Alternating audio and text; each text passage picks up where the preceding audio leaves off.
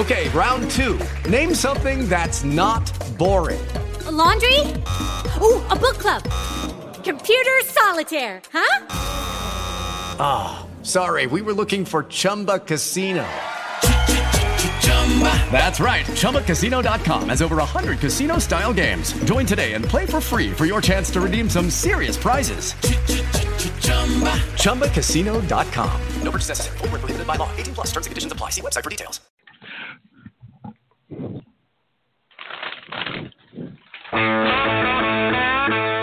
Good morning, sports fans. Fill up that coffee cup and that bowl. Sit back and relax. Because live from Colorado, it's time for the Sports Offensive.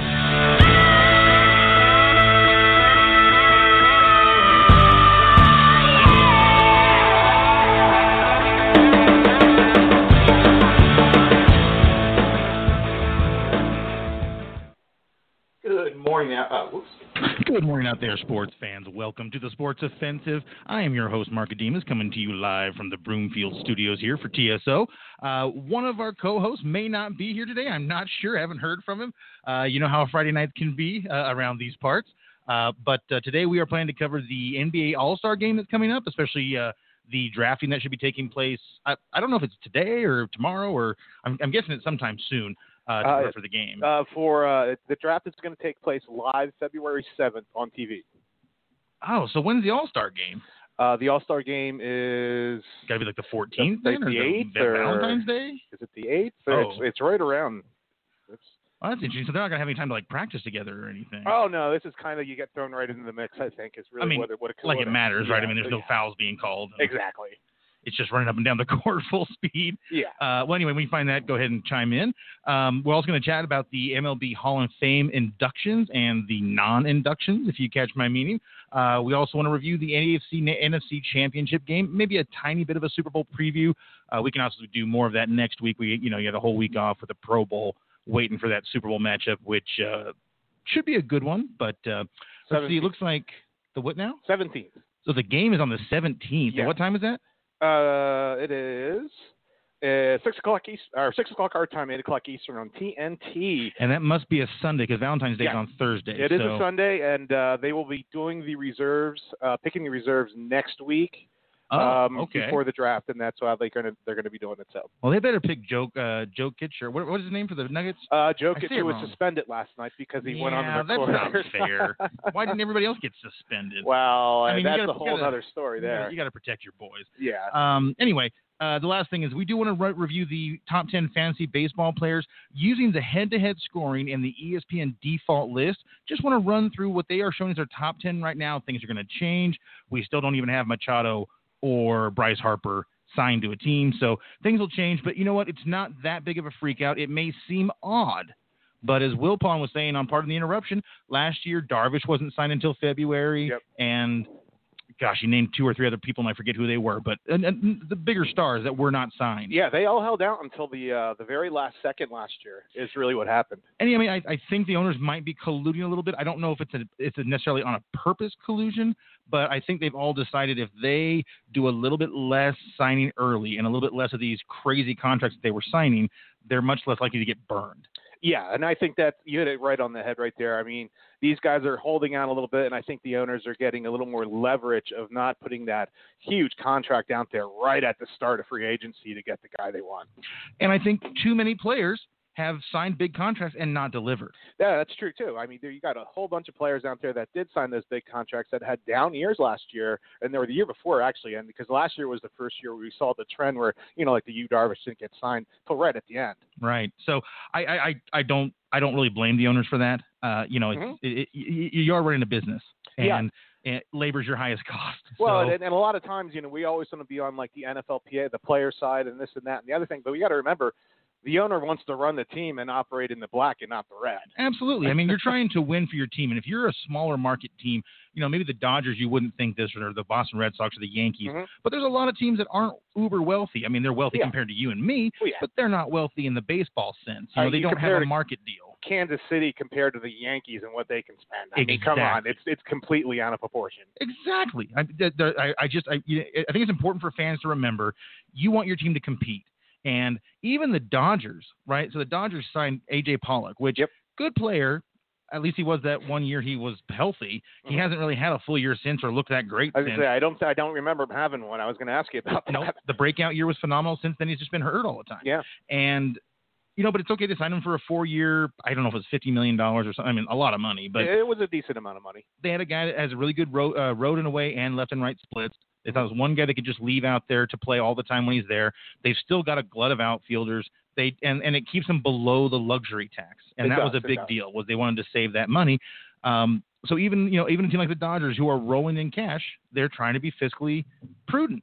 And I don't think there's anything wrong with that. I think that they're playing the long game and not the short game. Yeah, and I think that's what we're going to be seeing over the next couple with these mega deals in the NBA coming out left and right. With the way they're getting paid, I think you're going to see the owners being a little more I'm going to say transparent, but a little more cautious in the deals they want to give out over the long-term deal or long-term time here. Just because you can't blow a huge fortune on a guy and have him not produce at all. I mean, it just puts you in a really bad financial position. And if the guy does produce and he does stay healthy, then the money, because all these big contracts now, they sign in with like an AIG or whoever has an insurance thing and say, I'm going to pay all this much in a premium, and this guy goes down, you're going to cover half of his salary or something like that. Oh, exactly. I mean, who's the contract that the Mets are still paying, or who? Bobby Bonilla. Bobby Bonilla. Yeah, I mean, they're paying that guy, what is it, $12 or $20 million or $8 million a year? Something like that. It might be 20. It might be $20 million a year for like another like 7 or 8 years. Hey, that's the kind of job that I need. Where I'm getting paid to do nothing and getting paid millions. And the thing is, you haven't heard a word from Bobby Bonilla. Oh no. In a long time. I don't remember the last time I ever even see him give an interview. Dude, he's probably in the Cayman Islands. Like, why would I even be anywhere else? I'm getting paid all this money. I'm just going to sit on the beach and drink. I mean, kind of living the dream. So. Yeah, well, that'll take us in after we do the trivia question to the Caribbean series in Venezuela.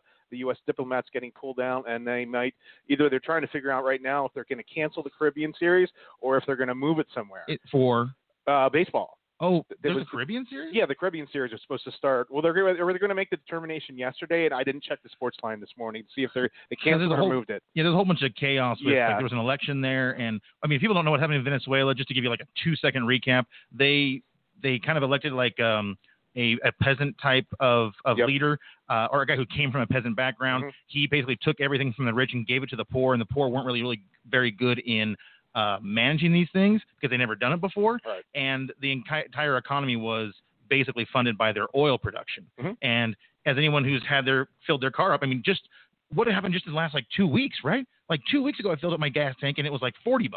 Then when I did now, it was like $22. Well, yeah, like $1.99 right across from my place. You go up the line, it's $1.89. I forgot to look what it's on the corner here because I was going to fill up. I was probably by at least $1.91 up by you here. When I filled up on Tuesday, it was $1.57 with my 10-cent discount. Yeah. But I mean, $1.67 is still really good. Oh, yeah. That's a low. $1.67 for a gallon of gas. Yeah. It's really. And that's now not remember, very much money. the Venezuelan oil is your Valeros and stuff like that. That's your main Venezuelan oils. And I mean, the price on the barrel of crude has just collapsed. Right. Here over the last 2 months. And that was how they were basically subsisting for the entire country by buying all the food for the grocery stores and things were coming from the oil money. Yep. So the price of oil, collapsed because of OPEC pumping out so much. And then they had a new election, right? Because people were just fleeing everywhere. I have a friend that lives in Trinidad and Tobago. Okay. He lives right on the port of Spain. And he's just been telling me like they're freaking out because they're expecting floods of these refugees, and like they're a poor country themselves. Oh, we can't take these people and help them because we don't have enough for ourselves. They can't subsidize any expenditures to help refugees out. Right, and so you got to think if there's that kind of upheaval going on in the cities and everything, do you want to have your best athletes taking a risk? Exactly. And when a government's in flux, you don't ever know what kind of security you have. So exactly. So I would be not shocked if they canceled that series. I didn't even remember that they had one in the Caribbean. I guess I keep thinking of the what is the all world class? What do they call it? The baseball classic? The World Classic or something. Baseball World Classic. But they still do. Where's Nate? Doing. Nate would know. Yeah, Nate would know. They still I do think the Caribbean series, but they're going to make an announcement yesterday, and I just didn't see it. Well, while JP is looking that up, we want to do real quick, remind you if you could do us a favor, go to Facebook and like our page, go to Twitter and follow us. We're at the handle @the SPT Offensive on both sites. You can find us on Instagram as well, There you'll find us under the handle The Sports Offensive with underscores between the words.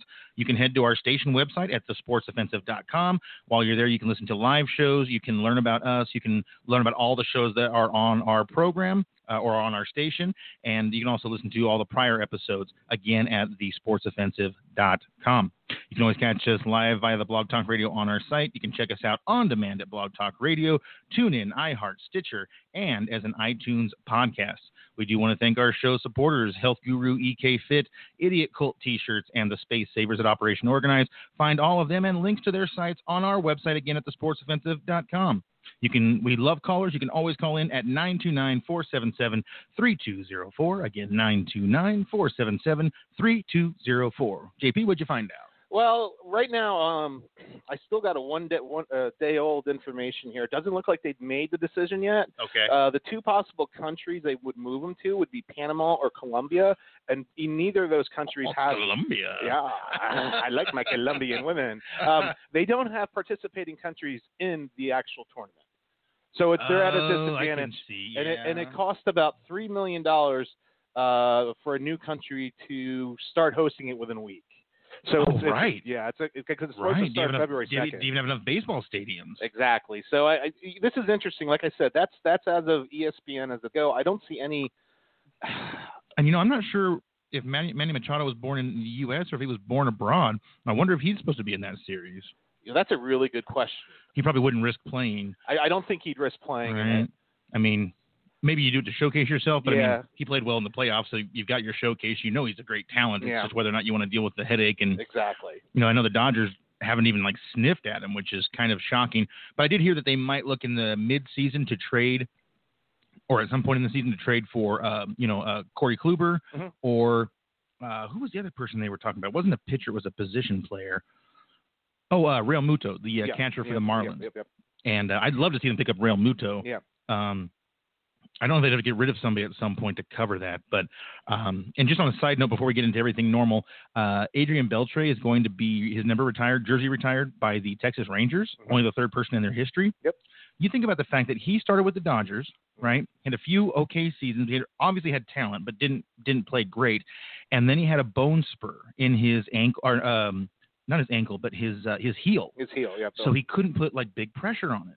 And because of that, it forced him to keep his weight off his front foot when he was hitting. Mm-hmm. And for the first time in his career, he stayed back on the ball. Yep. And the guy had an MVP caliber season. He should have won the award. He should have hit 50 homers. I think he batted 325 with, 47 homers and 130 RBIs or something like that. It was an amazing season. Dodgers decided not to sign him. Then he went to the Mariners, had a good career with the Mariners. Yes, he did. Then I think he went to Boston after that, and he crushed it for the Red Sox. Then he went to the Rangers and did well enough to have his number retired. Yep. And he just quit playing not that long this ago. year, last year. I was going to say it's not been that long. Yeah, yet. I think he might have even been on the roster last year and then got injured or something, or maybe he retired off season. I can't remember. But all I know is, the Dodgers could have just kept him. Yeah. And they'd had a good third baseman for the last how many years? 22 years. Yeah. So anyway, no crying over spilled milk. No, you can't look in the hindsight is always 20/20. Exactly. Well, in my case, maybe about 15-20 or something like that. I mean, my vision's pretty bad. So we got two offensive trivia questions. Yep. I'll do the first one. We'll Okay. just do the ones that we each did. Yep. So my first question was, what are the most All-Star votes in 1 year in the NBA? Now, this year the record was broken because there's more votes than ever before because of cell phones and things like that.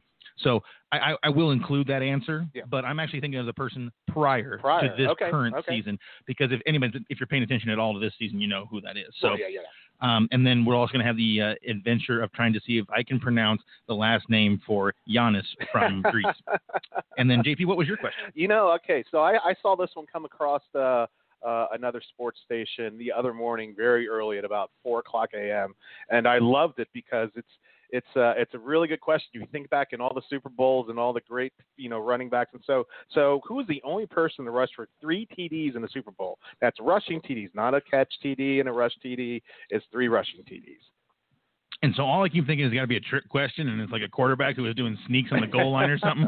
But I'll have some guesses. I'll have some good guesses. That's a great question, though. And it is, because I started thinking about it, and I looked up the other kind of people who would you think of, and I'm like, oh, wow. I'm like, look at that, look at that, look at that, look at. It's like, that's a really interesting question.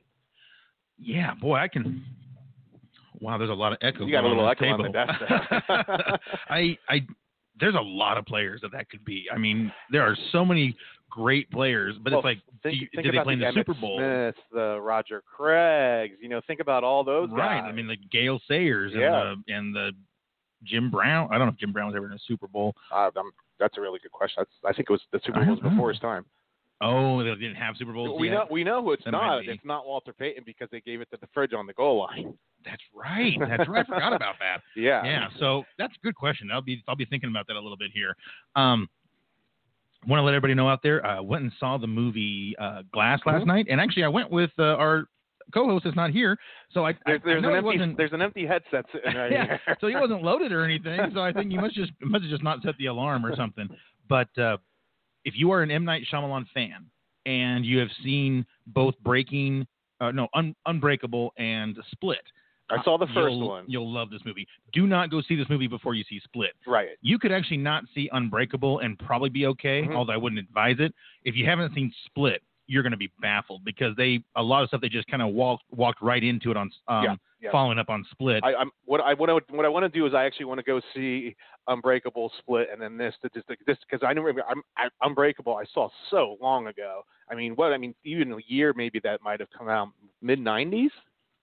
Oh, I think it's 13 years ago. I was going to say it's a while ago. And what's really crazy is the son of Bruce Willis in that movie. They cast the same actor as his son in this movie, and boy, you can tell. I mean, that it was a little kid in that movie. He's an adult in this one, but boy, he looks like the same person. And the reason I remember that, because I remember the purple collar on Samuel L. Jackson, and then I remember Bruce Willis worked at Franklin Field in Philadelphia. Because they filmed a lot of it at Franklin Field. He was one of the guys that worked there.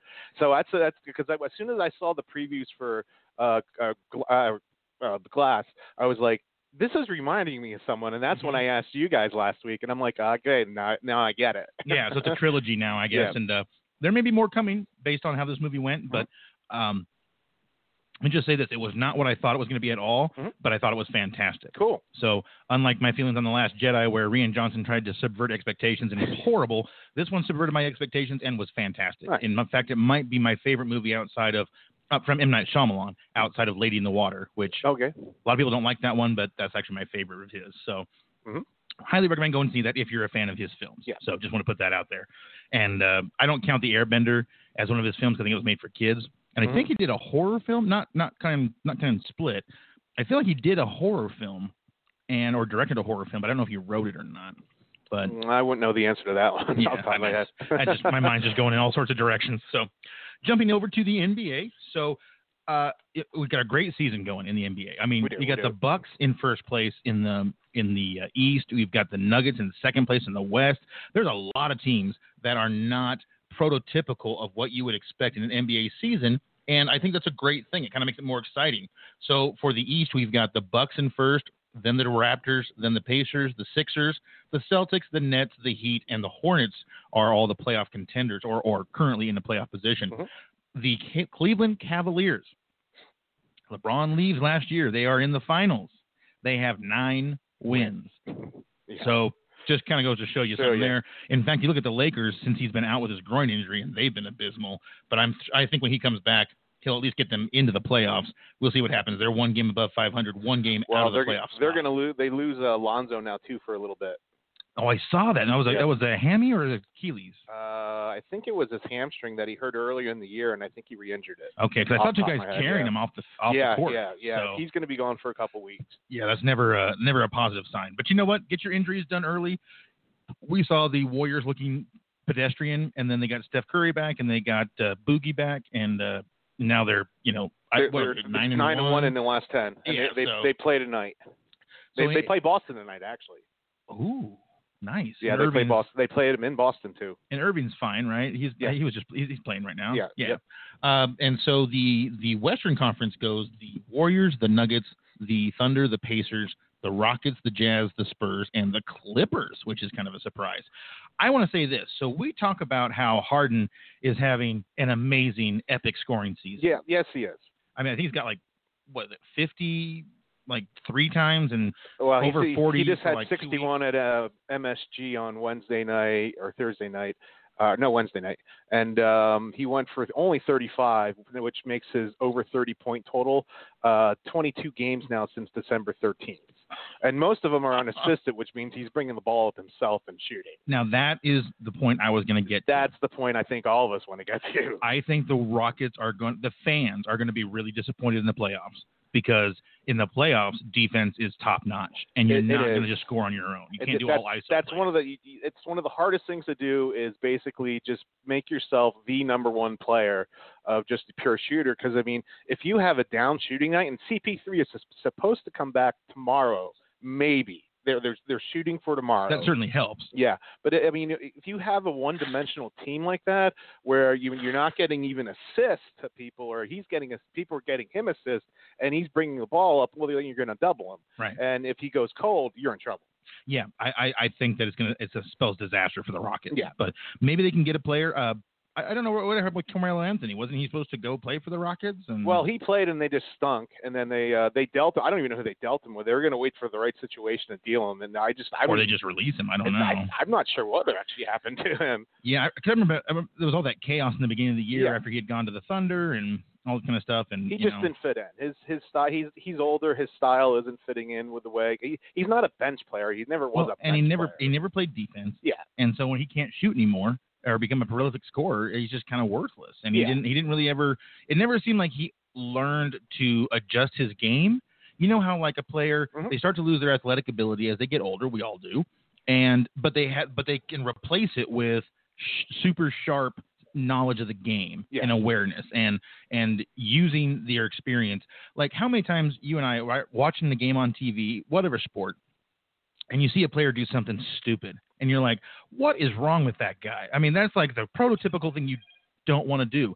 And I think what actually ends up happening is that we forget that we have 40, however many years of life experience, and we've been watching sports for at least 2/3 of that time. And these guys are, in like 22. And it's like at 22, how many stupid things did we do? Or how little did we think about things?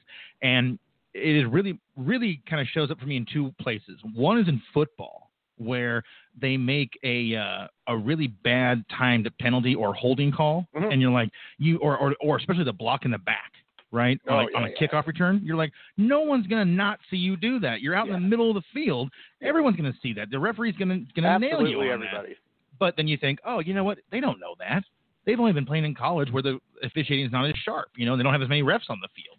And in high school, they probably didn't get called for anything. So, it's an experience thing they have to learn.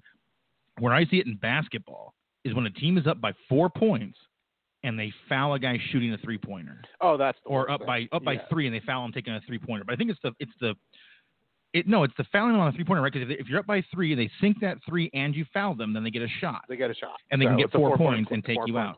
And I remember Indiana University did that to Duke, and they were up by the 3, or they was up by 4, and they actually fouled them on the foul line or something like that. It was back when it was the guy that took over for Bobby Knight when he got fired. Oh, okay.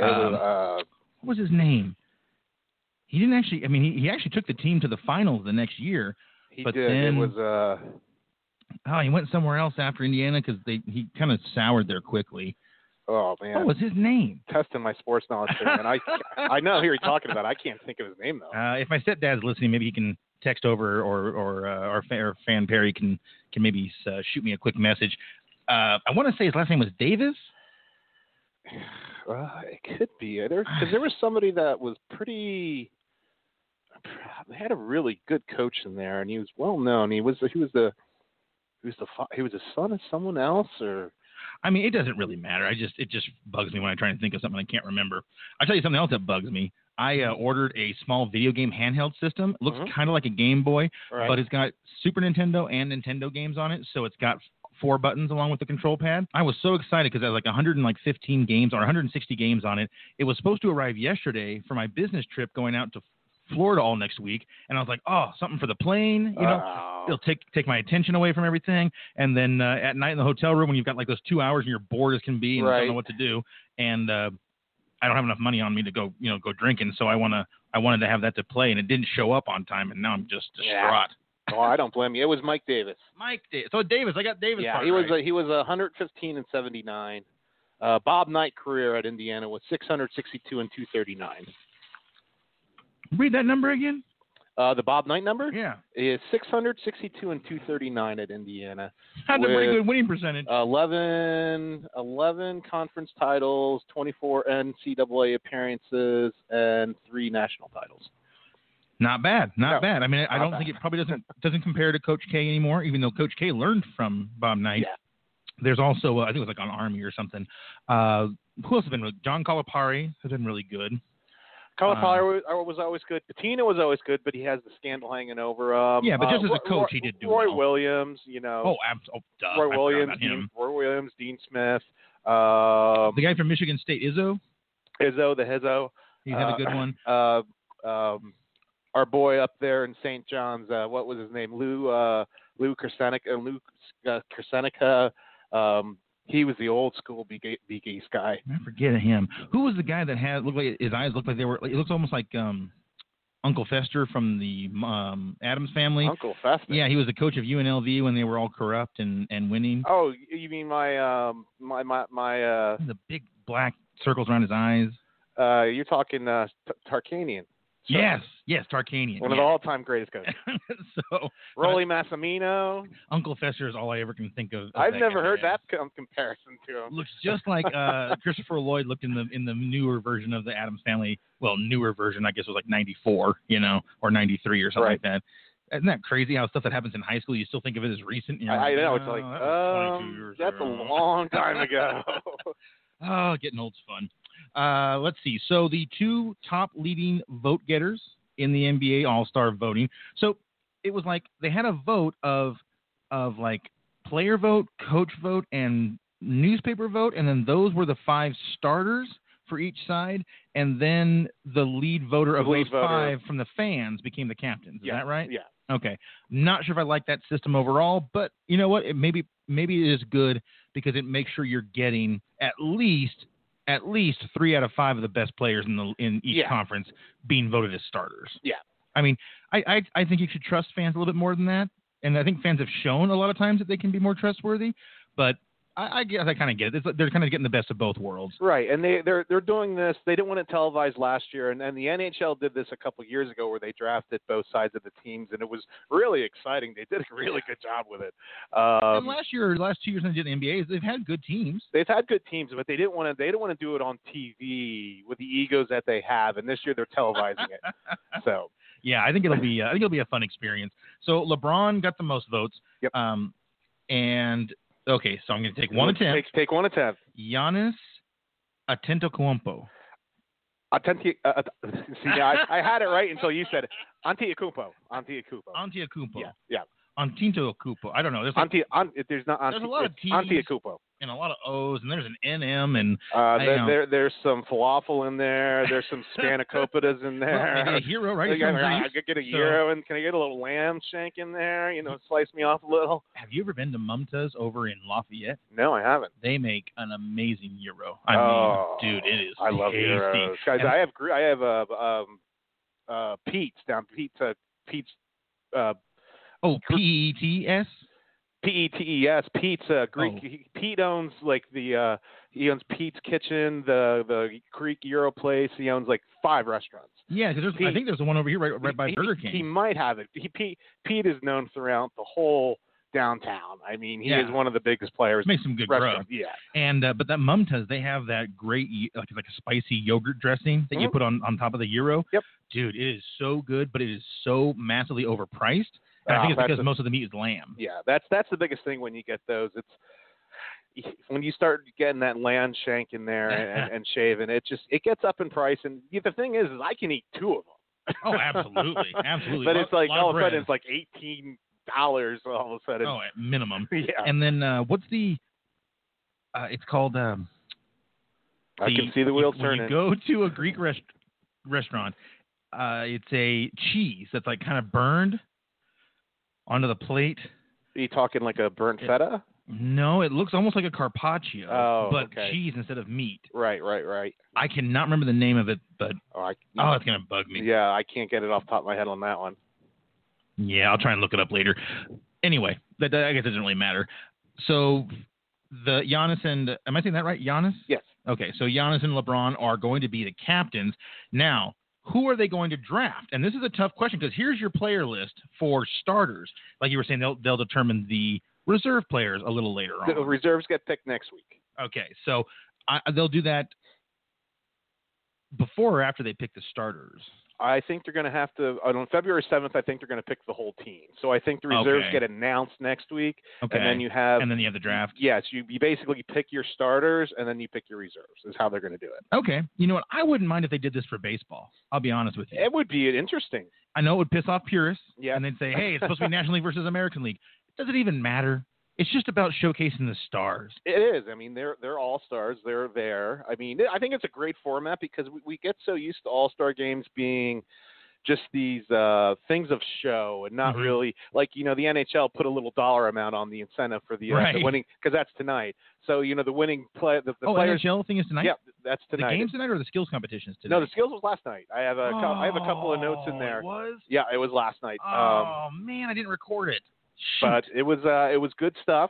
But yeah, the way the NHL does it, they put a little dollar incentive for each player. It's not a lot, I think. I mean, there was a purse that goes into the winning division, which it'll be, I think the Metro or the Atlantic got $20,000 a person last year. That's a nice little, just a nice little stipend. Yeah, a little stipend. Made it a little interesting. Yeah. A little trash talk going on there because there is a little dollar amount there for it. And I think it's a good format in the age we live in, with social media and players branding themselves, to make it where who is LeBron going to pick? I mean, right now the word is Embiid. He's going to pick Embiid first. I like that. Because LeBron's not going to want to play the big man in this. No, and own the middle. And Embiid's really the only big man on this earth. Oh, absolutely. I mean, I guess it's hard to pass up Curry. It's super hard to pass up Harden. Right. Because Harden, I mean, the NBA game, All-Star game is all about ISO plays, right? I mean, people drive to the hoop and no one blocks them. Right. So if I was LeBron, I would be going Curry with my first pick, personally. Although, I mean, I understand Embiid, right? So we should just go over everybody that's available. So Kevin Durant, Paul George, Kawhi Leonard, who's having a nice little season up in Toronto, Joel Embiid, Stephon Curry, James Harden, Kyrie Irving, and Kemba Walker. Now, wouldn't it be a great storyline if LeBron drafted Kyrie Irving? Absolutely. And in fact, I wouldn't be shocked if his little mea culpa to LeBron last week about I can't remember exactly what it was he was apologizing about. Something about being arrogant or young and stupid or whatever. It basically came down to that he was really saying that I was young. I didn't really know the process of winning a championship yet because, now he's in Boston. He's the big dog up there, and he's looking at the younger kids going, here's what we got to do. And because he called out a bunch of players in Boston last week. And he's probably like, it dawns on you, right? You're like, oh, damn it. If I hadn't done that stupid thing, this would have done this. And it's like learning from the Kobe mistake with Shaq. I mean, who knows how long that team could have gone on? Another 6 years? You're right. Kept Big Shot Bob on there and Derek Fisher playing the point and maybe even Rick Fox. I was going to say, can't forget about Rick Fox getting a couple extra in there. He was on the Match Game the other night, and I tell you what, the guy still looks like he could play basketball. Oh, well, Rick Fox made an appearance on The Big Bang Theory, actually, a couple years ago. Did he really? Oh, yeah. And he's not married to Vivica anymore, right? They got divorced? I don't think so. Yeah, I haven't seen her in a long time, so I haven't. She had kind of a short-lived career. Yeah. But, I guess a lot of actors have a short-lived career. Anyway, so, again, those are the players that we have available. Who would you take first? If you were who is LeBron at first pick or Giannis? I don't even know. It must be LeBron, right? Because he has the most votes. That's a really good question. I'd say that would be right, unless they do a coin flip. So let's just do it real quick. Let's assume that you want to be LeBron, or you want to be Giannis. We'll just draft our teams. I'll be Giannis. You can be LeBron. You're the bigger LeBron fan here than me. Maybe, right? I'm just kidding. Okay, so. I'm going to go with LeBron team here and Giannis. which I don't understand how that spells Giannis. I mean, I understand the G part because of Greece, but the I kind of throws me off. Anyway, obviously, like I say, it comes down between Harden, Curry, Embiid, Durant, or Irving maybe. For myself, I would say give me the unbelievable scoring and defensive Curry to be on the outside perimeter as LeBron would play the inside. Okay. So Curry is gone. I would take Embiid. Okay, so we're going to have Embiid going to Giannis. Okay, so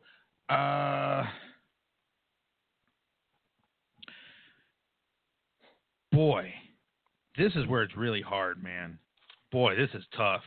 As LeBron, I'm going to want to play the point, so I'm not going to take Irving yet. So is it Durant or Leonard or Harden? I mean, what a decision to make here. Harden plays small forward, is that right? Yeah.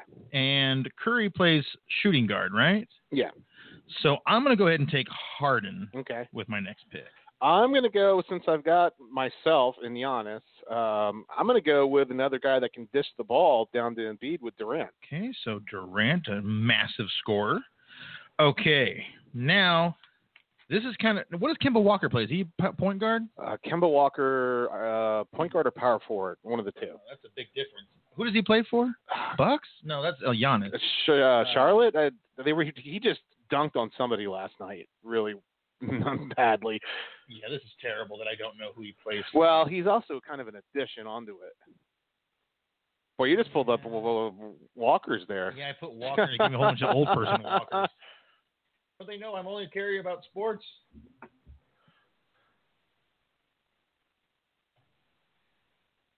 Okay, looks like he plays for the Hornets. Good call. Yeah, Charlotte, yeah. And he is it just says he's a basketball player. We know that he's a point guard. Okay. Point guard, yeah. So, oh, man.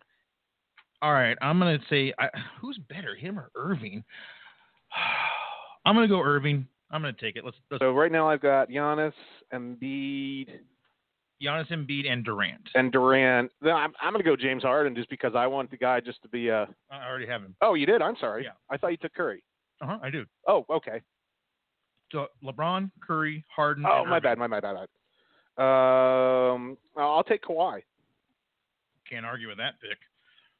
So I'm going to be doing point guard Irving, shooting guard Curry, small forward Harden, power forward LeBron.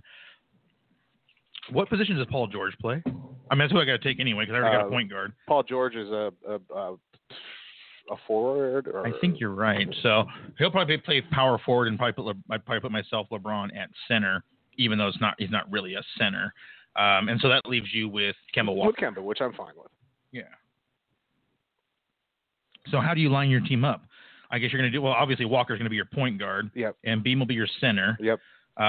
So Durant, Leonard will be your small forward or your shooting guard?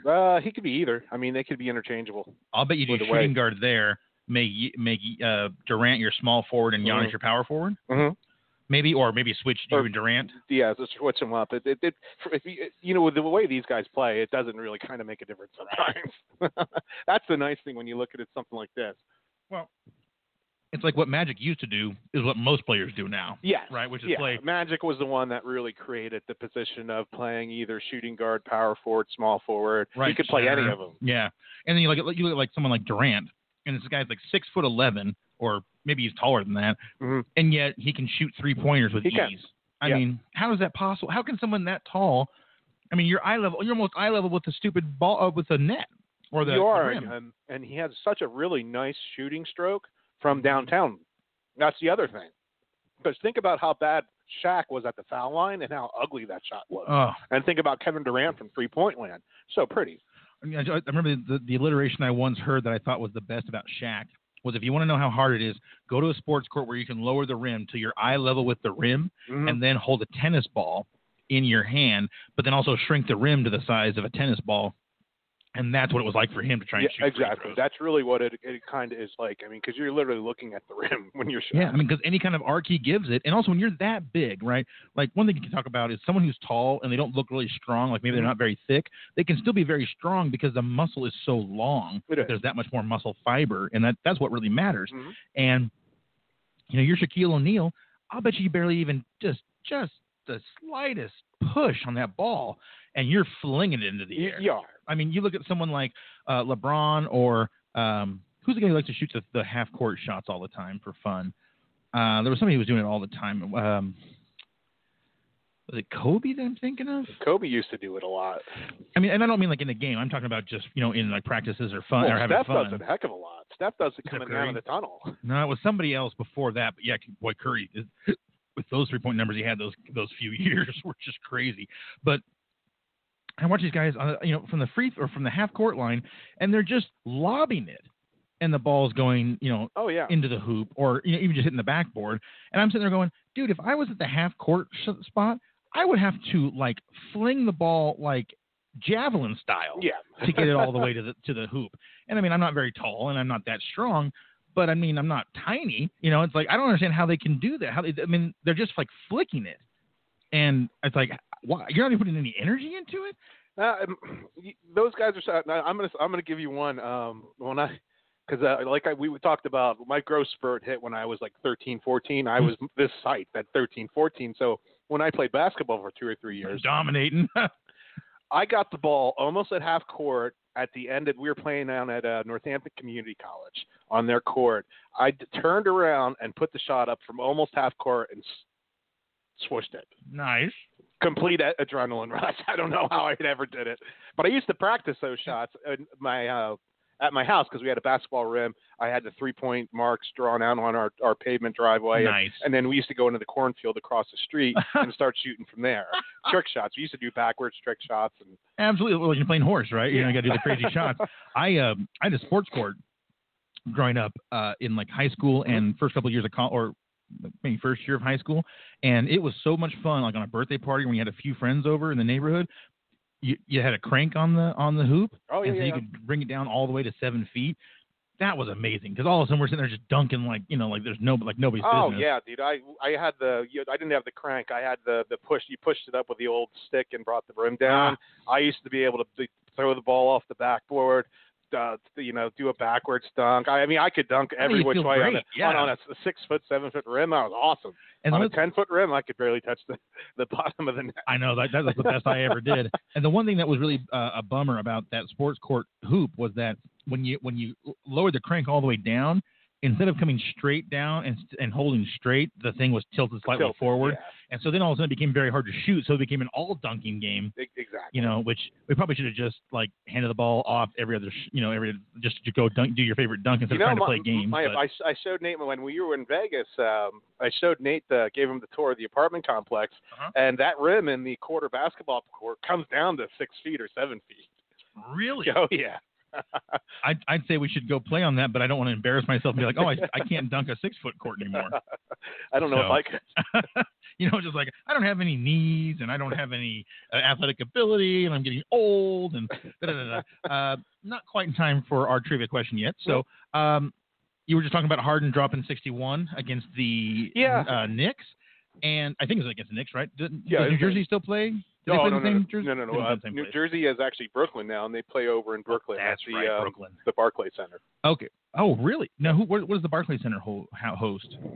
Well, they host them. They were hosting the Islanders. Now the Islanders are going to move back to the barn. I don't know if they did it this year or not. I wonder, do they host the soccer team of New York where Henry was playing for? The Barclays Center? That's an indoor arena. Oh, so the soccer is probably not going to be indoor. No. Okay.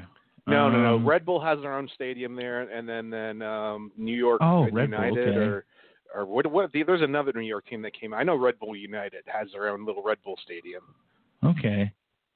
All right. But it's the Barclays Center, and MTV does a lot of stuff from there. Have you noticed that a lot of players score big in New York? Mm-hmm. Is that because New York doesn't have a good defense, or they're excited to play in New York? Two things. New York isn't very good in the last lot of years. Two, you're on the biggest stage. Like when Duke went up to play who was it? I don't even remember who they played, but when they played in MSG, it was, here comes Zion to MSG for the first time ever, and there was a huge hype about it. When you go to MSG is one of the most famous sporting venues in the world. I know they had WrestleMania there more than once. Yeah, and if you look at it, the Big East tournaments there now, the Atlantic Coast tournaments there. It's the New York City spotlight because MSG is right downtown. That's where they built it. It's built right downtown. You're in the middle of New York City, and the spotlight is just always on you. And that's why New York City is one of the hardest places to play because you have so much media there, which looking at you all the time. And people tend to have some of their biggest games there because of that spotlight. Yeah, I mean, it makes sense, right? You get jazzed up. Like when a player goes to play their former team and they get all amped up, or when you go to play your hometown and you get all amped up. But, of course, it can work both ways, right? Yeah, it can. Sometimes you get amped up and you do terrible. So, still haven't gotten any word from Nate Dogg. No, I've been trying to look at my phone because I know you sent the text when I was on my way up, and I'm like, good Lord. And we're just having fun with him. But it's like, hey, man, you can't be sleeping through those alarms. And I even asked him last night if he wanted a burrito. Right. And he said, yeah.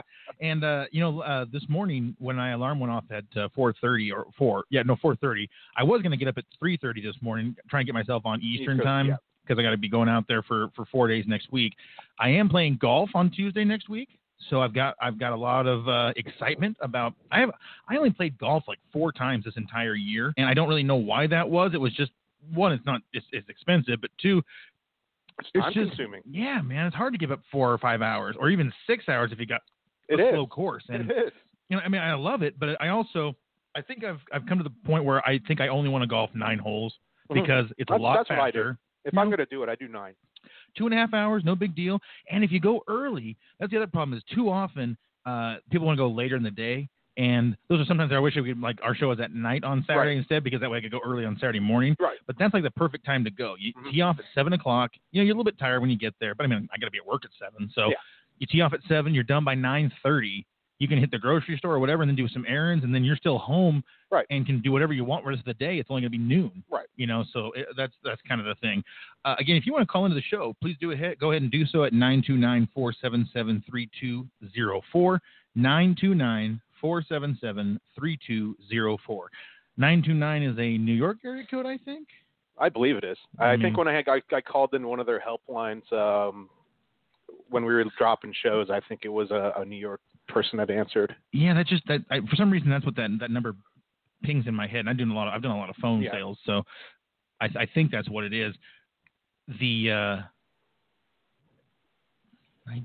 think it's New York. Obviously, for people who don't know, in Colorado, it's 303 or 720. Or 970.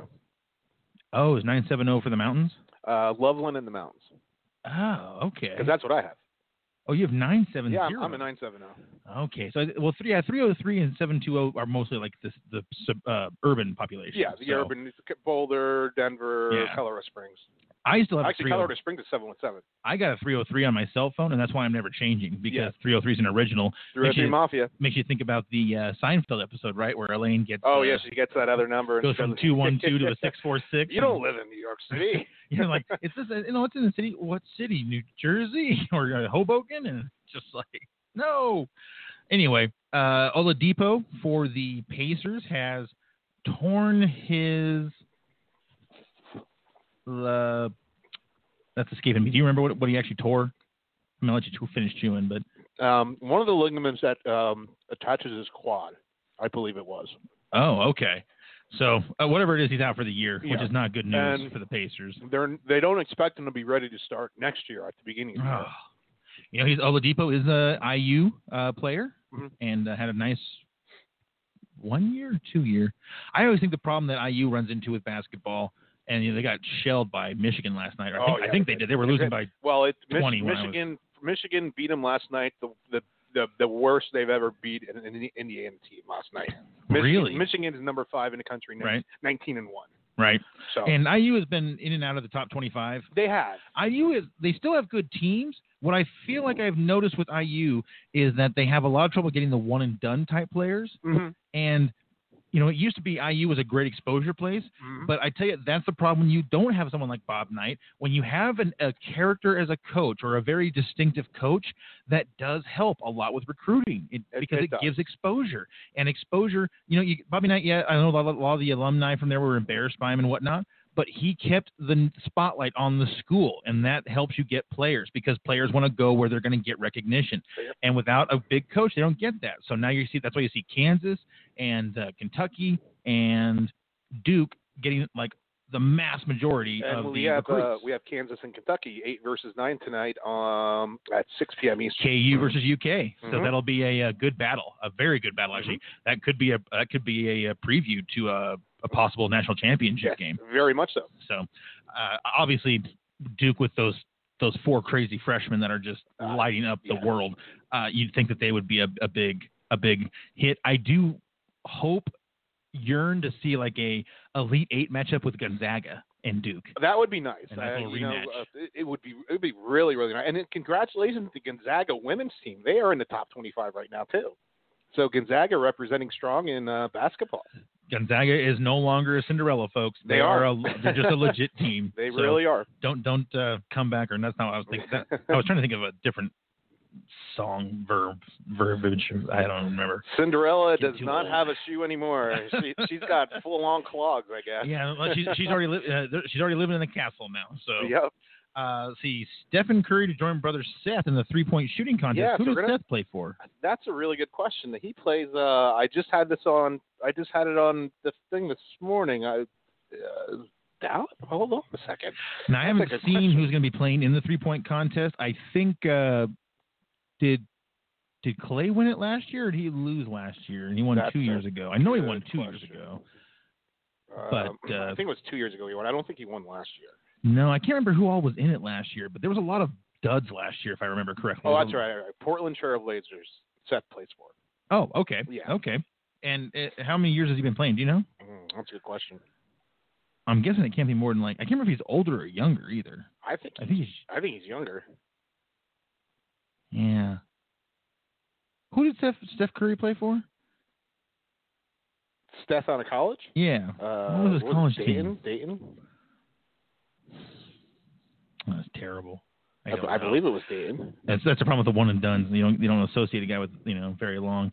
I do remember Carmelo played for Syracuse. Mm-hmm. He was a Cuse boy, and the Carmelo came straight off the streets in New York City playing street ball. Right, and I mean, I think that's why he's having such a problem being a secondary player right now. And in college it works because of the same reason it works in college football when you're just a high talent and even you have a 10-cent head, because your talent is so high that you can just run by people. Okay, so Seth is 28 years old.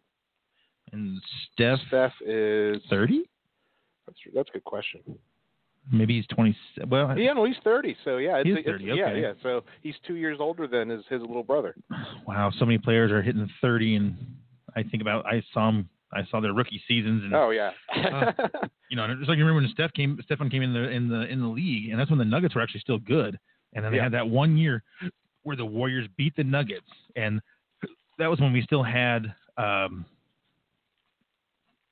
guy that went and played for the Warriors. He's still on the Warriors, I think. The shooting guard, real good defender. Goodness. Oh, he was so good for the Nuggets, and then we lost, and they signed him. Then he went to the Warriors after we lost to the Warriors. I know you're thinking of. Oh, this is terrible, man! What a terrible morning. I need to, brain fart. This is my getting up at 4:30 trying to get on Eastern time, and I'm not thinking. This is me actually sleeping for once. Oh, who was it? That's going to bug me all day. If I get 3 hours of sleep, I'm great. If I get 6 or 7 hours of sleep, I'm horrible. Dude, okay, I have to look this up. Talk for a second. Go ahead and look it up. But yeah, Oladipo is he's going to be out. And then, I'm looking forward. I don't technically, with some of these young guns coming into the dunk contest, it's getting a little more interesting. There's a bunch of college kids that are pulling off some crazy dunks right now. The kid down at Murray State is one of those guys. But Andre Iguodala. Oh, Iguodala. Yeah. That's who I thought. Great defender. Yeah. And that was the last time the Nuggets were good. Yep.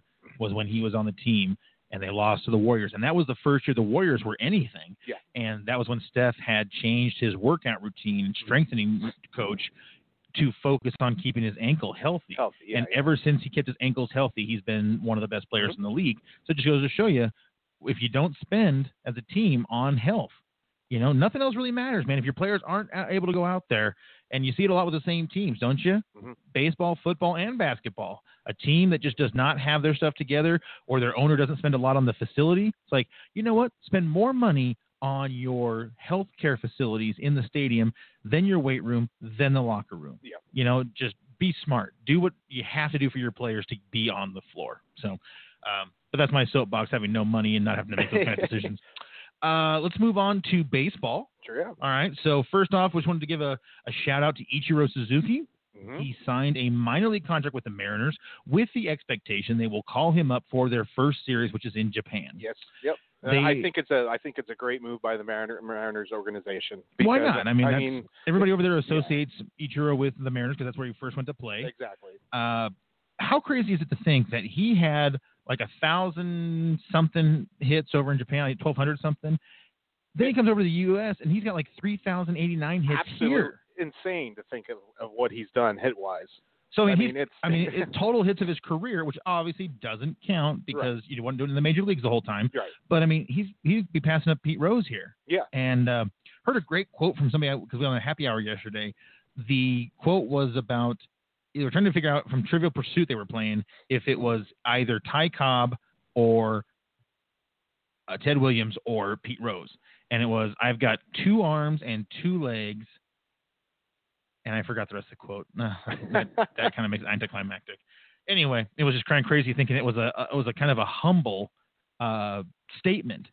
And I was surprised to find out it was Pete Rose because Pete Rose was not exactly a humble type player. Definitely not humble. But then I thought, well, maybe he was humble. He was just confident because I don't remember him ever like ripping other players. Oh, he was confident. Make no mistake about that. Yeah. Oh, he was Charlie Hustle, man. He'd be the first one to run you over at the plate. And not do it by just dropping his shoulder. He'd go midair on your ass. Well, hey, it's like that movie, The Founder, with Michael Keaton, which I love. And he kind of borrowed a quote from Calvin Coolidge, which is something about like there's unsuccessful geniuses everywhere. There's there's educated fools everywhere, and there's unrewarded genius anywhere you look, something like that, or is a proverb or whatever. And then it goes, but persistence is what makes the difference. Right. And, it makes you think about baseball, football, everything like that. They talk about how, like, if you're going to play in the NFL and be successful, that you have to make it a lifestyle. It's not about, oh, yeah, I'm a football player. No, it's like, no, you live football and you happen to play it one day a week. Exactly. And so Ichiro, I think, is a good example of a guy who lived and breathed and died the sport. Also, I've never ever heard a single thing about Ichiro out drinking, DUIs, partying. Nothing negative. Nothing negative. No, I don't hear a lot of anything, period, about him. Yeah. Which I think that just goes to show you who's going to be a great player as a person that's like, you know what? I don't really have a life outside of my career, but my career is something that most people would just dream to do for their life. And I appreciate it, and I'm going to treat it that way. So it's funny. I saw a really good picture and quote since we're talking about all-time hits in the Hall of Fame here. How Pete Rose signs a baseball now. It says hits and 4,000 and whatever hits he has. How many he had? 397 or something like that. And it says steroids 0. I love it. I love it. When he was, when his daughter went to see you, up here in Boulder, and when we were watching the Eagles and whatever game, and I think it was. Yeah, Tampa, right. Tampa. And I don't know if it was you that I followed. No, it was somebody who was from Cincinnati, I think. And anyway, I followed them because we walked up to his table, and I was so awestruck. Like, I literally did nothing but just stuck up my hand to shake it, and he shook my hand, and then I said thank you, but I was so. And I mean, from what I remember, his daughter was beautiful, and I don't think I even looked at her because I was just staring. It was like, you're the hit king. I mean, you're the man, dude. You're like the greatest player. It's one of those things when you get in front of great talent like that. It's an amazing thing. Like, I've been around Mike Schmidt. I've been around. I've seen so many different Phillies. I've seen so many different people in Denver. Yeah. At that first glance, it's like, oh. I think it was also a problem of my being about 6 beers deep. Yeah. And I'm not it was Becky. Becky got the plate signed. Yeah, Becky. Well, and then Jason sent Karen up to see him because Karen didn't really follow baseball at all, and so she just walked up there and go, and I think she's like something like, my boyfriend is dying to have I want to get your signature for my boyfriend. He just died, and so he's very gracious. Yeah. And I feel bad now thinking about almost all of us in that room, which there must have been 20 of us at that There's TV a lot pod. of us. And I think every one of us at one point went up to shake his hand, and I thought, I do feel a little bad because as much as it would be awesome to have people revere you like that, it would also I can see how it would get annoying. Yeah. Be like, I'm just trying to have lunch with my daughter. I can't just sit here and do we have to go into a private room to just have lunch together? It's very true. But then, there's the other side of it, which is you're getting to be lauded for playing a game, which is like the dream for almost any man and a lot of women out there. Exactly. Like if I could get paid to do a sport that I love, how amazing would that be? How much fun would that be? Awesome. And so I do want to give Pete Rose, a shout out that he was kind to every person that went up to see him. He didn't, and also I thought it was classy that nobody out there was like, talking about the gambling or anything. It was just like, dude, you're the man. Yeah. You belong in the Hall of Fame. We're so honored to get to meet you and everything. And I know some people don't like him because of the gambling thing. I couldn't care less about the gambling. I couldn't care either because he wasn't betting against his team. He was betting for his team. Yeah, I cannot fathom that guy betting against his team or himself. He's the most competitive human being in the world. Exactly. There's no way he would ever bet against his team. Yeah. I'm just sorry. There's no way he would have done it. And I don't have a problem with gambling to begin with. Now, yes, I don't think you should gamble on your team. Right. I wish he had just gambled only on other teams and not his own team. Or gambled who on another playing. sport. Right. Yeah, that would have been better. But problem is when baseball season's in, there's nothing else to gamble on, right? That's true. You could maybe do a little, maybe get a little bad basketball, but back when he was playing, there wasn't that was a little harder. Yeah, there wasn't much to gamble on. Right. So, but I do remember when she went up and got his signature, and it just said Pete Rose, and then the E, had like a tail that went underneath the rest of it, and then there was like the 2 little hash lines that the people do on those lines, and then underneath that it said the Hit King. And I thought, dude, that's just awesome. So, and we're not going to get to see him again, I don't think, because, well, he's still alive, right? Pete's still alive. Yeah. But his daughter obviously graduated a long time ago. So that was back in 2001. Well, whenever the Buccaneers and Eagles played in the NFC Championship, that was all the way back when they had Brad Smith. Who was the quarterback for the Bucs when they won? For the Bucs, Brad Johnson. And then Warren Sapp and not Tiki Barber, but the other one, Rondé Barber, who played so much longer than Tiki, which was odd. Well, Rondé was a cornerback and Tiki was a running back. Yeah, you think about it. Tiki still retired when he still had plenty of gas in those legs, and then they won the Super Bowls after he left. Yeah, I know it kind of sucks for Tiki, but Tiki still did have some gas in the tank. I just don't think he had the desire to play anymore. Tiki and Rondé were not a lot alike. They were very different. Yeah, for twins, right? Yeah, they were. And you know what? That's actually probably a credit to his character. Get out when you don't want to play anymore. Don't. Barry Sanders did it. Yeah, right. Calvin Johnson he walked did right away from the game. Calvin walked right away from the game. And when you see that 30 for 30 with Barry, he sure doesn't seem like he regrets it. No, it doesn't seem like one bit that he regretted it. I did what I wanted to do, and now I'm going on. And you know what? More power to you. Yeah. Enjoy life, and he's not going to be having CT issues, In fact, when you see him interviewed now, the guy's sharp as a tack. He is sharp as a tack. And that's when you see some of the older players interviewed, you kind of, on JoJo's show, we had this the one time, one of his interviews, he openly talks about, being diagnosed with CT. He got diagnosed up in Toronto. And, the guy is a great guy, and I don't remember his name off the top of my head, but, it sounded like a puncher that was punch drunk. Oh, a boxer, boxer, and then that's what that's what you kind of get that, and you're like, wow, man, that's tough to deal with. And that's because I have 12 major concussions of 12 minor. It's like, and I've got the cyst where that ceiling fan hit me on the brain in '97, and it's just like you start thinking of it. You start I watched the Jim McMahon special, right. And it was just like your heart breaks thinking, is that going to be me in 10 years? Right. Oh, dude. Yeah. We talked about how he is driving and all of a sudden it's like, where do I live?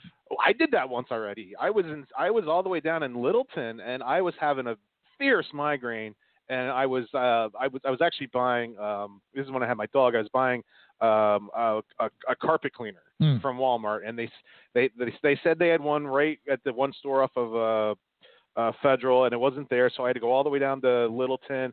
The sun went down. I didn't have any of my medication with me. Had a fierce migraine. I actually called my mom and I asked her. I said, "What is my home address so I can punch it in to know how to get home right now?" I couldn't remember it. I mean, it was the scariest thing. I was so out of it. I actually stopped at the Chipotle.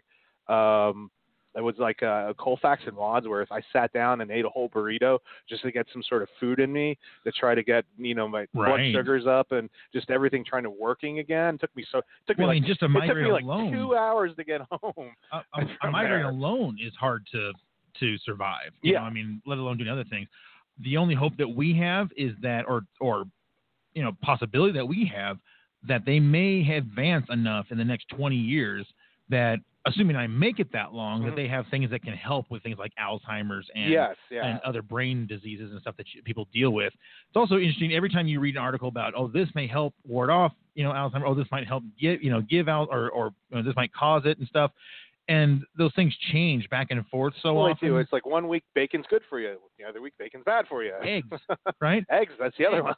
For a diabetic, are they good or are they not good? Well, the whites are always good. Well, if you don't have the yellows, though, you're not getting this. Well, it's a lot of cholesterol. Well, but it also aids in this. I mean, I don't think there's any magic bullets. Yeah. But if they can figure out something for Alzheimer's, which I actually was a pharmaceutical sales rep for an Alzheimer's product, and I can tell you right now, there really aren't any Alzheimer's medications that really work very well. They slow down. That's kind of what I hear. Yeah, they slow down the decline. You can take Namenda when you get kind of advanced. You can take the medical foods in the early portion. You can take, what's the big one? It starts with an A. It's been a while since I sold the drugs. Altivia? No. Aricept. Okay. And Aricept, Exelon and Namenda? Is it Exelon? Is that the other one? And then Namenda. I don't know. I'm actually going to the sales conference I'm going to this weekend is migraines and depression medication sales. So that'll be interesting to kind of, I like to pick if any of the data scientists are there, I like to pick their brains and kind of. Can I stow away in your suitcase? Because this is the perfect conference for me. Sure. I hear the check on portion of the plane is rather cold, so make sure you bring a blanket. But you're welcome. I've only got one bag. I can take two. So, and I've actually got to use my new garment bag, which will be fun. I took that to Vegas. It worked great to keep my clothes from getting real wrinkled, which is a huge plus. Have to wear a suit the third night to the awards dinner, and the last day of the conference is on Thursday. But I'm actually leaving in the morning because it's just going to be field breakouts, which is like individual teams and their district managers. And so I was like, do I need to be that? And they're like, no. I was like, okay, I'll be flying out at 8 a.m. to get the hell out of there, down in Pensacola, Florida. So, Sarasota, Florida. Sarasota, But again, like I said, I do get to go golfing. You'll I don't really know which enjoy course that. yet. You'll enjoy it, no matter what course it is. I've never golfed in Florida, and the best part was when the gal who asked me if I was going to bring clubs or I'm going to rent them, and I'm like, I'm going to rent them. I'm not going to even bother taking my cart bag. Yeah. I took my clubs down to Cabo, and it's not worth taking golf clubs for one game. It's just not. It's a lot to carry. It is. Now, if I had one of the big travel bags for my golf clubs, my dad gave me the tip of you can put all sorts of stuff in there along with your golf bag. Like you could put shorts and shoes and toiletries, all sorts of stuff you can stick in there and save yourself room.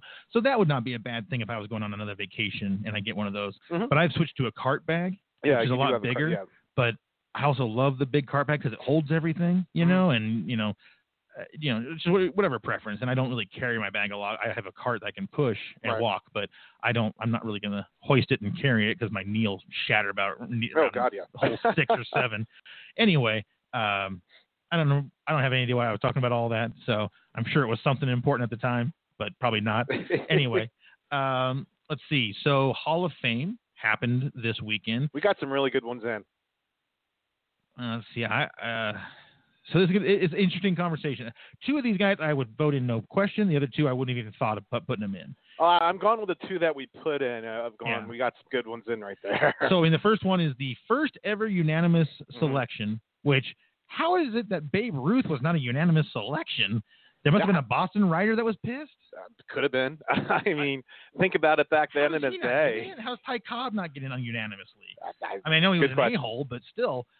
Anyway, Mariano Rivera first player ever to get unanimously elected to the Mo. Hall of Fame, and I think it was his first eligibility year, right? I believe it was.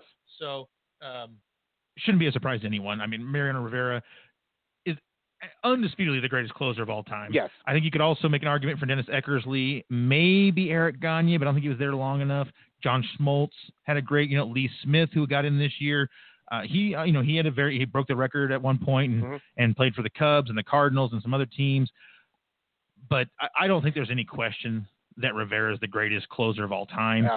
Hands down the greatest closer of all time, I believe. Through one pitch, a cutter, could locate it with masterful efficiency, and it had so much break on the end of it, just no one could ever touch the guy. There have been more men to walk on the moon than have scored an earned run off of Mariano Rivera in the playoffs. And he's one of the most interesting guys. I mean, you listen to Joey Votto was given an interview the other day, and if you listen to Joey Votto, got to sit next to him going to the All-Star game in St. Louis, and he's like, it was the best 2.5-3 hour flight I've ever been on because just the stories and the way Mariano talked to you, it was class personified. He said, basically. He's a huge community guy. He's very big on the opioid thing. He's on like a number of councils and works really hard to try and especially Hispanics of his same descent. Like I think he's Dominican. I believe he's Dominican. I apologize if we're wrong on that, but no, just a great ambassador for the game. Well respected as an amazing player, as a great player, a lifetime single team player, which is rare. And so his some of his stats real quick here. So 13-time All-Star, only 13. Yeah, well, that's just a sham. Although, you can't ever really you can't use that reference on old-time players because, did you know there used to be dual All-Star games? Back in the day there was dual. Yeah, one in July and then one after the season. And they should do that again. I think they should do Not a bad idea. Yeah, but I guess they're probably worried about people getting hurt or something. Or also the people who don't make the playoffs, they're like, hey, man, I'm done with baseball for the next 4 months. So, and we are only 3 weeks away from spring training. Yeah, we're not that far out. Yeah, so, sign Harper. I got to say, I think he's going back to the Washington Nationals at this point. Where else is he going to go? Well, it's crazy because the Phillies are still lurking around that talk.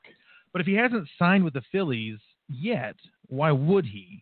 I don't know. And this is the new conversation that we were talking about at the beginning of the show, of the new conversation of baseball of, holding out to the last second. Right. And seeing where the pieces fall, because basically with the Dodgers signed Pollock, they're out of the Harper running. Well, they're not going to sign anybody else. Yeah, they're done. So they're done. So it's it's just kind of where the dominoes of the cards don't really have fall. Room for him. No, they right? don't. They don't. So the Indians would be a good spot, but they're shedding payroll. They are. It's going to be interesting to see where he really does wind up, and if he does wind up Angels, back with Washington. Phillies, Nationals. I know the Cubs aren't going to sign him. So yeah. I mean, there's not many. And I just New York could sign him. I just don't know where he would play. You can make him a DH That's a really good question. But I mean, I think they want to keep Stanton as a DH or to keep him healthier, because I mean, you don't want him to lose time in the DL. Oh yeah. I don't know. It's a very interesting thing. I'll admit I'm not sure I would want Bryce Harper because I'm not sure he's the player he needs to be for the controversy he causes. But it's a tough pick right now because you got to remember Bryce came right out of high school into the MLB, played minimal games in the minors and went right up to the majors, and he's still a little bit of a hothead. Yep. And he is only 26. Yeah. So he hasn't even hit his prime yet. He hasn't. So I mean, people can still turn it on later, and he's had an MVP season. He has an MVP season, but he also has a season where he lost his swing completely. Oh, remember my gosh. that was 2 horrible. years ago. Yeah, 2 years ago. Last year he completely lost his swing. And last year he was better, but he didn't rebound. I mean, this guy's not for a guy who's asking for $300 million. You should be batting 300. Yes. Yeah. I mean, he after that 2 years ago season, he should have rebounded better last season, and he did. Yeah. And then I think that's a concern to a lot of general managers and owners of teams. He didn't really bounce back. Especially when you consider like how well Adam Eaton and Daniel Murphy and what's his name? Ryan Zimmerman and who's the third baseman over there?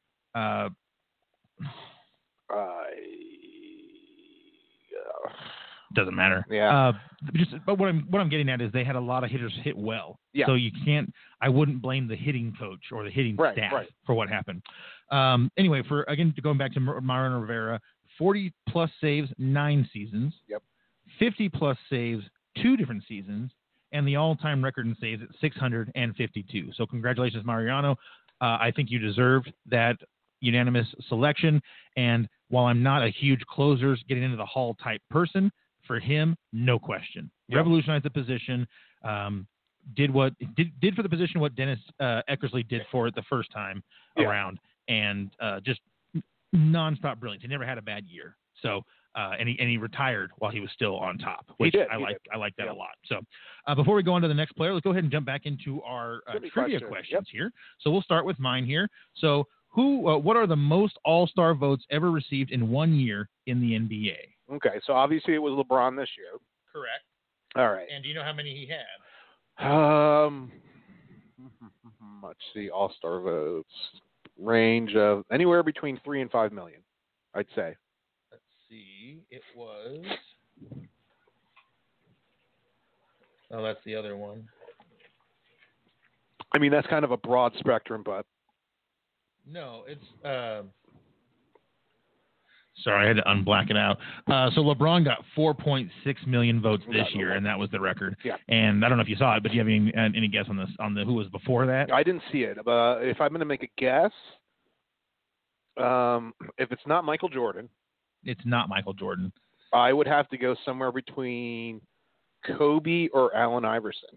No, and I think the reason that it's not any of those guys is because I don't know if they were in the right seasons to have the online voting, right? That's true, actually. And that kind of skews things. Yeah, like, you're actually right on that. Online now, whereas it used to be you had to go to a game and fill out the card. You remember doing that at the baseball stadium? Doing that, yeah. Punching out the little thing. Used to love doing that. That was awesome. And I think they should go back to that, honestly. It'd be nice. I think the internet voting allows for bots. It allows for cramming or ballot stuffing. And I mean, I know that they say it wasn't fair to some players that way because a team that was good got more fans to come to the ballpark.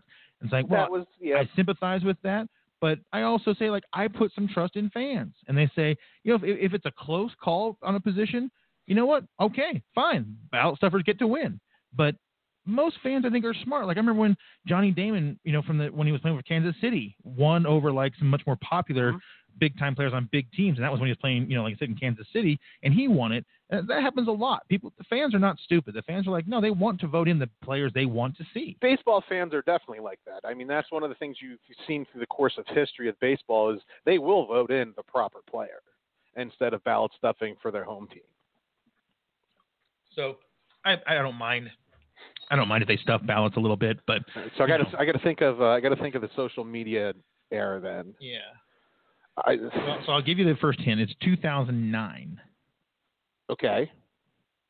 Puts me back into 10 years ago.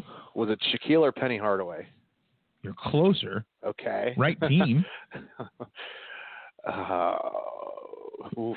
Who else is a big-time player that played for that team? The Magic or? Well, I don't think Penny ever played for anybody else, did he? Yeah, Penny only played for the Magic. Big-time player paying. Oh, it was.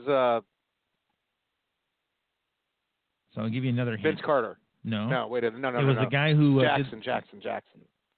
Jackson? No, I'm thinking of somebody else. That's from Dallas Mavericks? No. So this guy on Slam Dunk, he put a sticker on the backboard while he dunked the ball. That was his. I know who this is. I just can't. The name ain't coming out of my mouth. Likes to have a Superman jersey on or a Superman emblem. I know exactly. I guess Shaq did that too. Shaq did that too. Dwight Howard. That's right. And he had in 2009, 3.1 million votes. Wow. Which is not even that many votes when you consider like how many fans there are, how many people there are in the country, right? I mean, that's not that many votes. But that 2009 internet was obviously in full swing. It was. But I don't know if they were using it yet. Social media, that's a little different because Facebook just recently had their 10-year anniversary, right? They did, And I love those like the showing how you aged ones and how they have those like those goofy memes, here's me 10 years ago. Here's me today. I'm like, here's just me. And the one I just loved the most was the Aunt May from Spider-Man and how it's that old lady in the Peter Parker or the Tobey Maguire Superman or Spider-Man, and then it's Marissa Tomei in the new Spider-Man, and it's like, oh, she got younger and hotter over 10 years. She's doing it right. All right, and so go to your question. Okay, so now, who was the only person to rush for 3 TDs in a Super Bowl? Rushing TDs. Okay, so my first guess.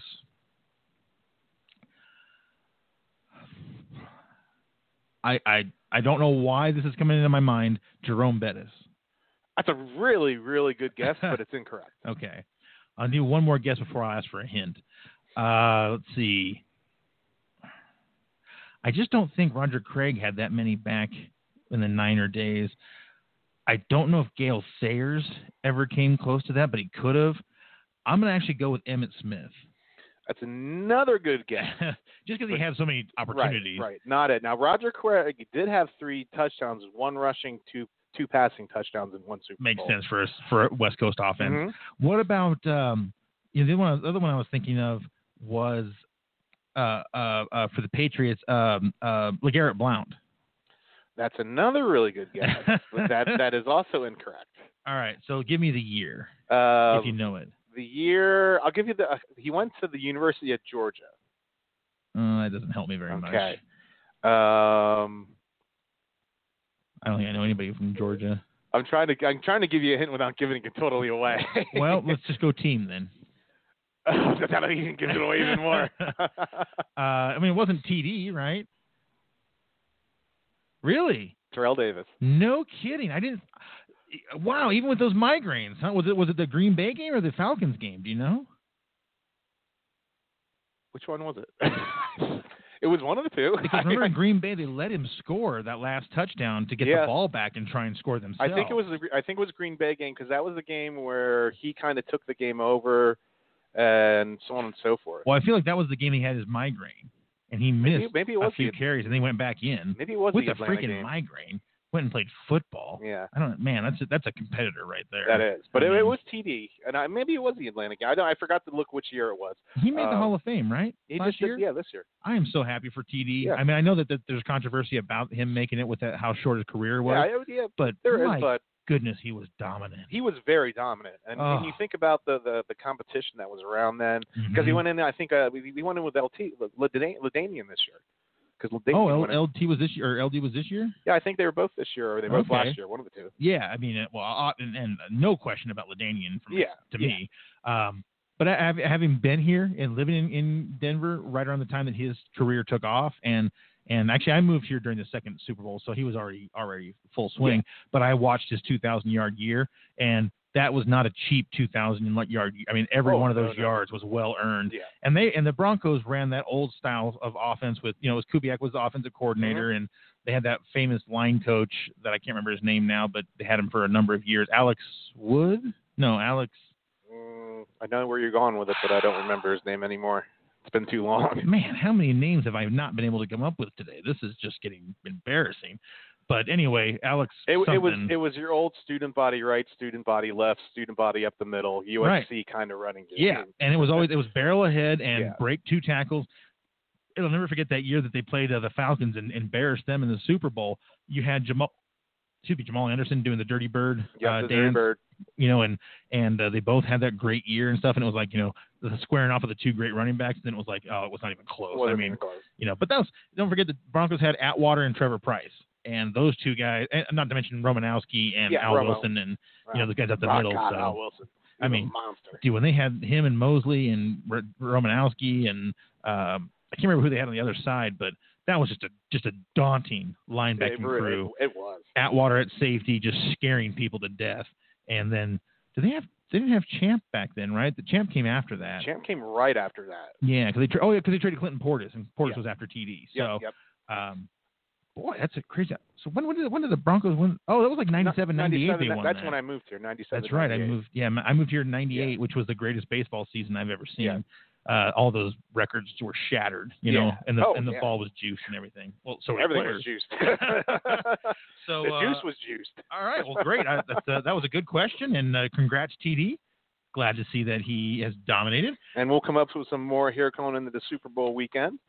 Okay, still haven't heard from our co-host. Yeah, yet, so I'm starting to worry a little bit. I am too. It's like usually by 10:23, he usually guys, I slept in. Yeah, I mean, boy, he's either sleeping in real late or maybe he was a little hanky-panky last night and had to get caught up. So it was. I'm just surprised because the fact, like you say, that he talked or that he was texting with us last night. Yeah, so I mean, I can't imagine he was up real late. Because I mean, I texted you guys at like 9:20, and he got right back to me about wanting a burrito. I do think that he's been having bad sleep lately, and you know how they're just going to have those phases, and that'll kind of make it hard to, you know, it might just be a wake up and be like, I got to go back to bed.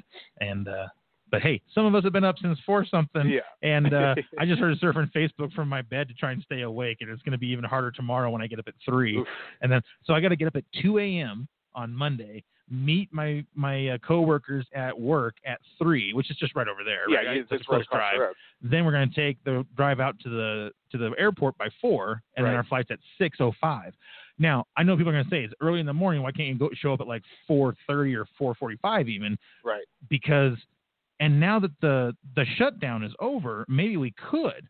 But that was the fear. Yeah, that wouldn't be as many workers there, and the line would be going slow. Because I heard that I was out and about, and I heard that late last night that the shutdown was temporarily over. 3 weeks, yeah, 3 week continuing resolution. So yeah. maybe the TSA won't have any problems, and it will be fast. But I mean, I had heard that Atlanta was one of the worst airports in the country because of the shutdown, the worst. And that's my transfer. I transferred from there to another airline. Good airport. To go down to Sarasota. I don't know if you've ever been in the Atlanta airport. Twice. Yep. That's where I went to a business meeting last year down there in Atlanta. So it's going to be a long flight. And if I don't get if that video game thing doesn't show up today, I'm going to be really bummed because it's like a 4-hour flight to 3.5 hour flight out to Atlanta, and then like an hour and 10 down to Sarasota. Right. It's the coming back from Atlanta to Denver is like a 4.5 hour flight because of the jet stream. Yep. And I already told my boss, I'm like, you're not expecting me to show up at work, right? I'm going straight home. So I'll be getting in at like 1:30, I think. So and because where airline are you flying? What's that? What airline? Delta both ways. Delta. They have in-house TV. I don't know. I don't watch TV on the flights. That's what I've done. I've watched. I'll watch because when I fly Southwest, I'll get ESPN, the Discovery Channel. So I'm pretty content. Right. The whole flight. I'm gonna want to sleep, but I gotta try not to. I can't sleep on an airplane. I mean, I can't. I don't want to because my sleep apnea makes me snore so loud. I'm afraid I would really bother some people, and it's not a good thing for me to sleep that way anyway. Right. I don't have a travel unit, so I have to have my whole full unit. I guess I could plug it in to the thing underneath the seat. Right now, both flights, I've got an empty row. We'll see if that holds, but I mean, it's only 2 days out. Right. And that gives me a good shot. And it's that's a good shot. Who the hell wants to fly at 6 in the morning? That's the other thing. It's going to be brutal. I got to take an Uber back, and my boss was like, "How much of a bill is that going to be?" And I was like, "Well, probably like $60." And then they were like, "Oh, well, parking is like $12 a day, so it's still cheaper than parking." Uber from BIA to here? Yeah. When I got back from my last trip, my Uber from the airport to where I live was only $30. Really? My Uber to the train station going out in the morning was $20. But I looked at Uber because I was going to take the train back and Uber it from Union Station to my place. Yeah. But I looked right at Uber when I got off the plane, and they're like $30 right outside. I'm like, done. Yeah, I'll check. I'll check that in Lyft and see which one is cheaper. Yeah. I mean, I get to put it on my corporate card, so it's not like it comes off of my bill. Right. So, anyway, back to actual sports. Yes. So the second person to make it in the Hall of Fame, I'm sure that you disagreed with this one vehemently, and we're angry to see him get in, Mr. Roy Halladay. Doc, Arvada West Project. Arvada, Arvada, baby. I mean, what a representation. Yep, Colorado in the house. He's going in with no logo on his hat, at the request of the family, which I think is very respectful to the Blue Jays and the Phillies organizations. I like the move. We all know who he played for, being true fans. It's hard to say which one would be better. I know. He won his World Series with Philly, but he was only there for 4 years. He was only there for 4 years. He dominated. His first playoff game was a no-no. Yeah. The division series. Yeah. So his first playoff start was a no-hitter. I think he had one walk that day. He didn't make the playoffs ever with Toronto? No.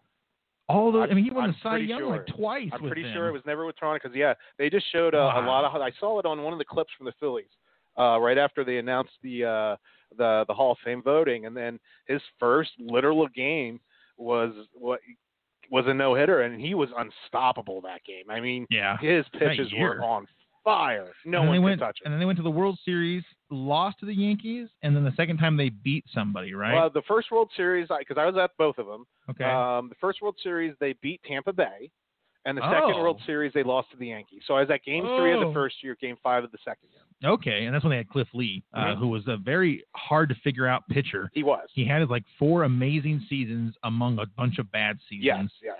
Kind of reminds you of Jake Arrieta almost, except Arrieta had a nice little year last year for the Phillies. He did. So probably shouldn't put the curse of death on him. No.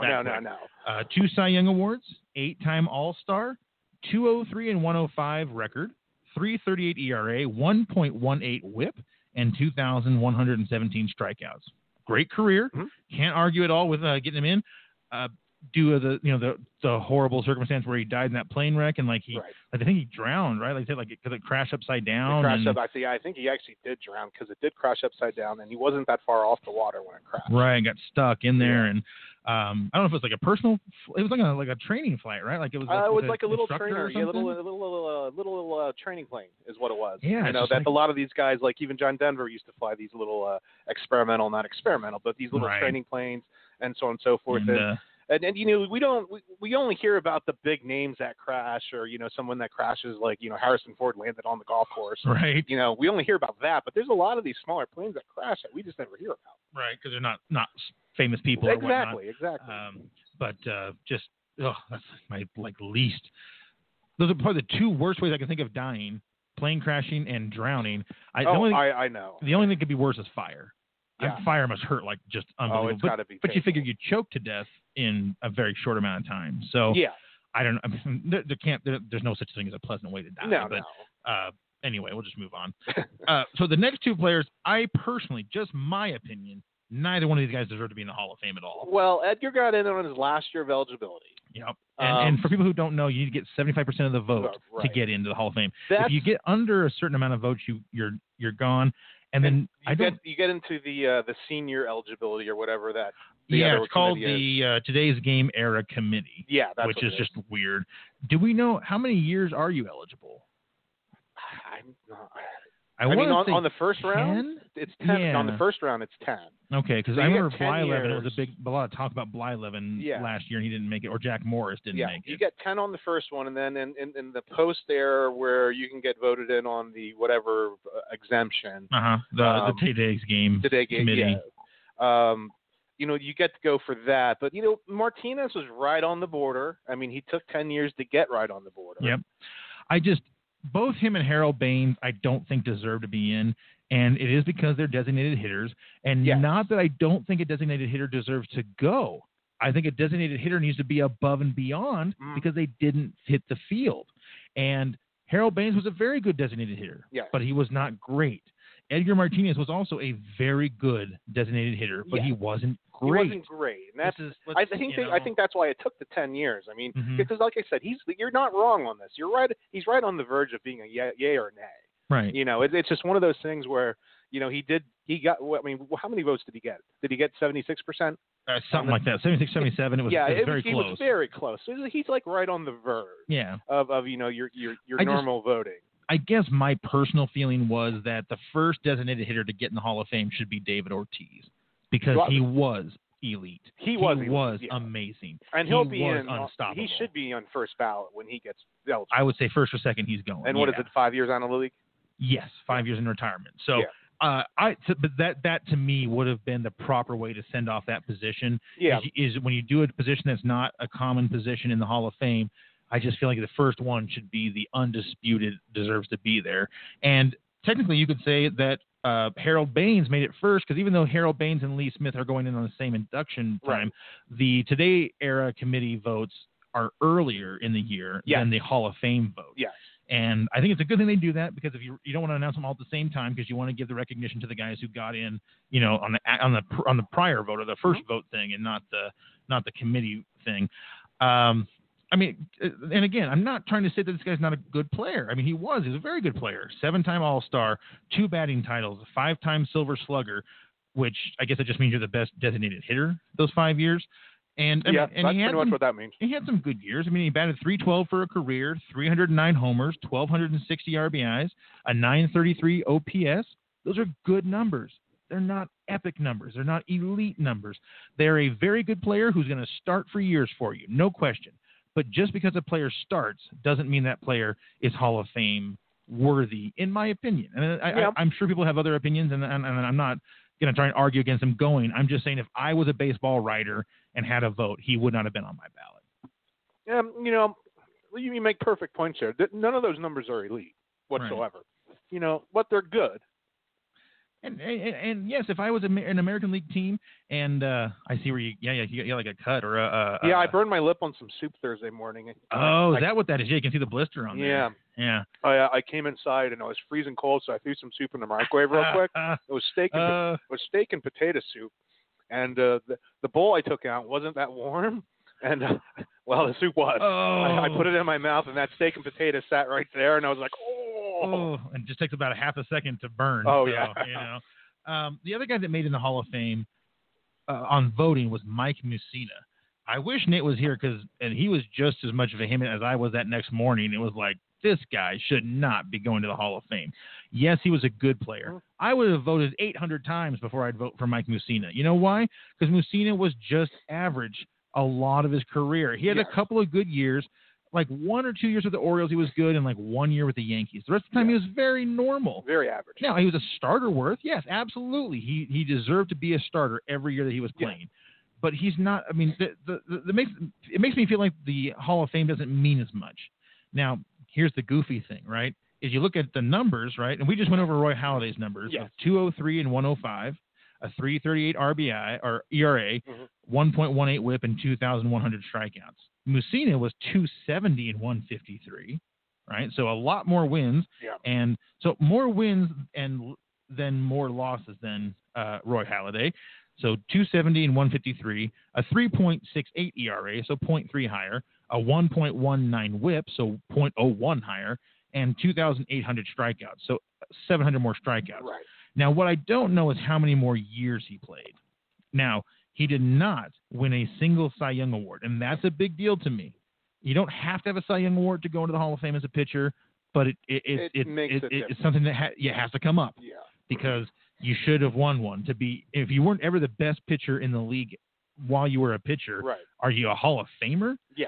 That is hard for me to go along with. He was a 5-time All-Star. He did finish in the top 5 voting 6 times for the Cy Young, but again, he never won one, and I don't know if he was ever second place.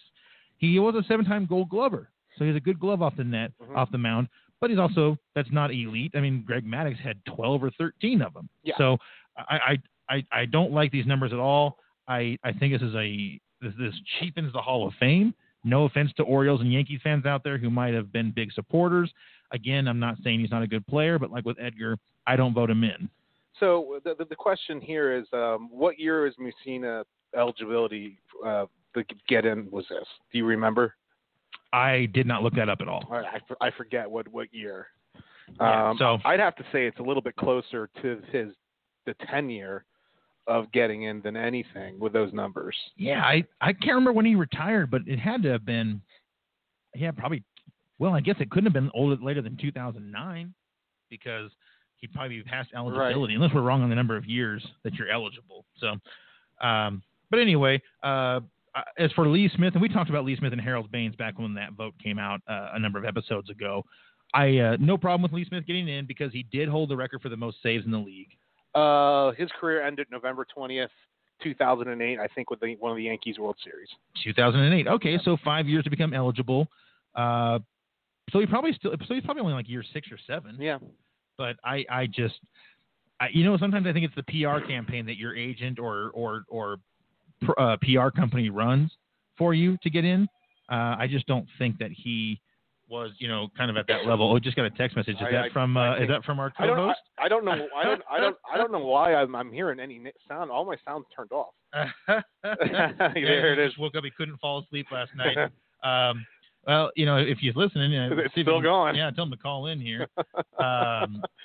But yeah, that's so funny. I have to remember for Monday morning to set my phone, my close in the bedroom alarm clock, and my bathroom alarm clock, and they're all going to be set on buzzers or beeping because you never know. I can sometimes sleep through talking. Oh, I can too. And then the worst part is, if I was in your situation on Monday, I would have never gone to sleep, and I know that probably wouldn't have been possible at all. But that's just the way I am sometimes. I consider that is like sleeping in really late on Sunday and then being up all night. And then being up all night. But the thing is, I need that reset. Right. And to be up all day waiting to fly, I just that's not good. No, I know where you're coming from. And we can jump into the NFL. Yeah. And the obvious. Let's see, the two blatant no calls that were no calls. It wasn't just pass interference. They missed a complete targeting foul too in this game. So he actually got fined for the targeting foul, $27,000. Roger Goodell is still being very, very, very, very silent on the whole matter. So we had two.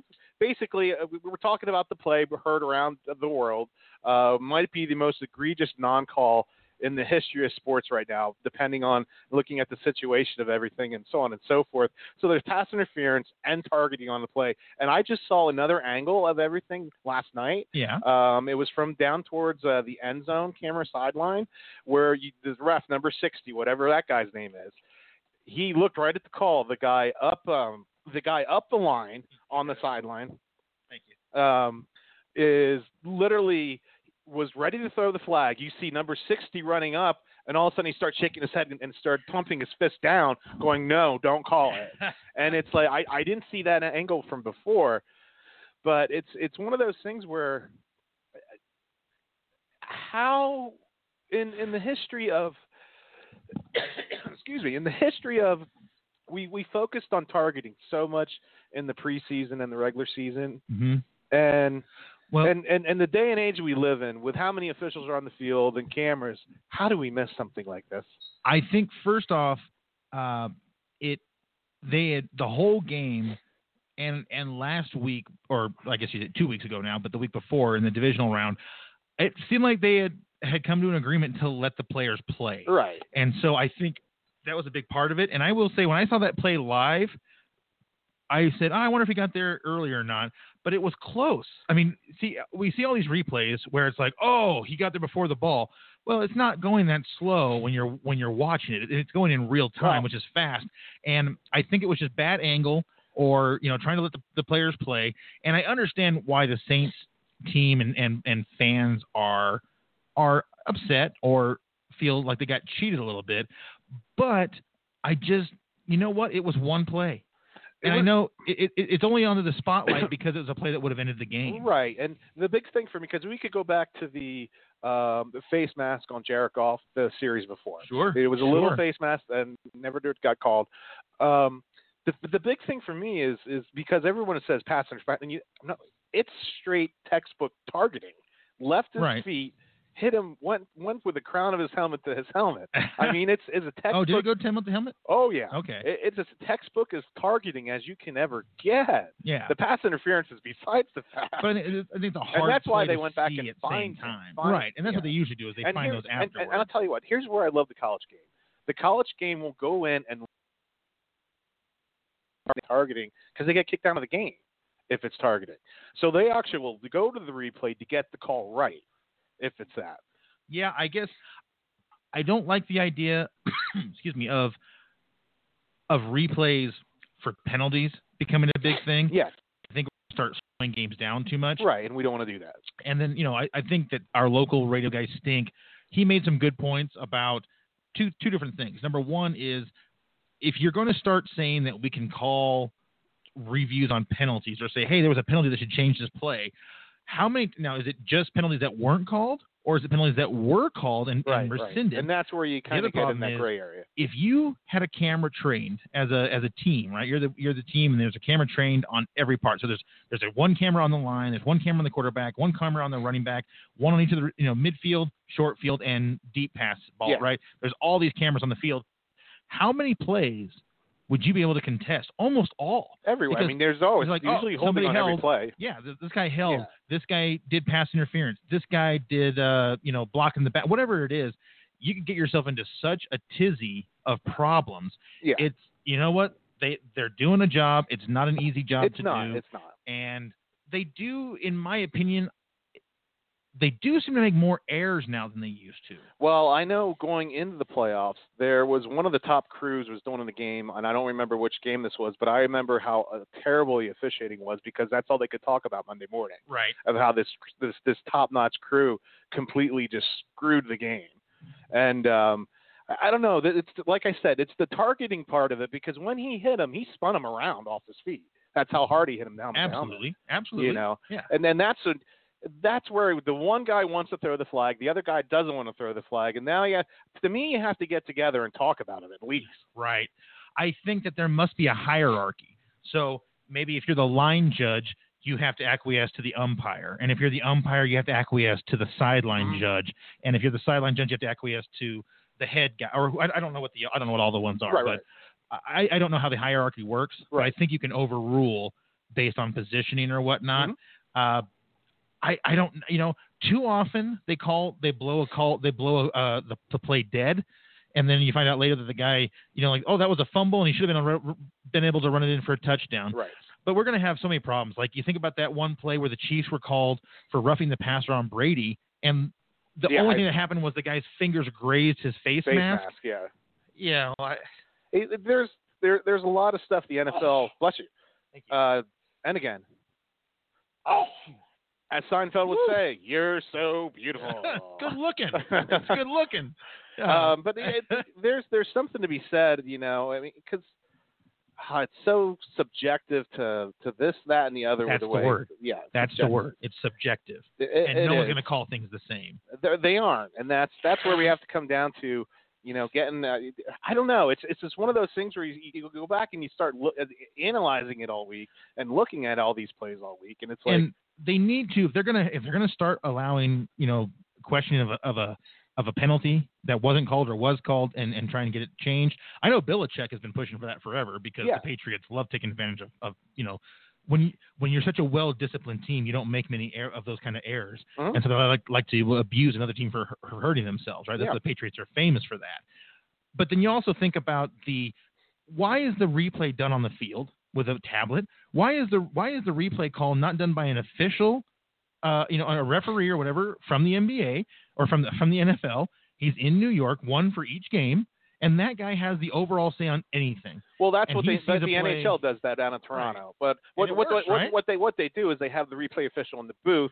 The referee gets to look at the replay on the field, and the call gets made between the both of them what they see. Okay, I guess I'm okay with that. I just feel like.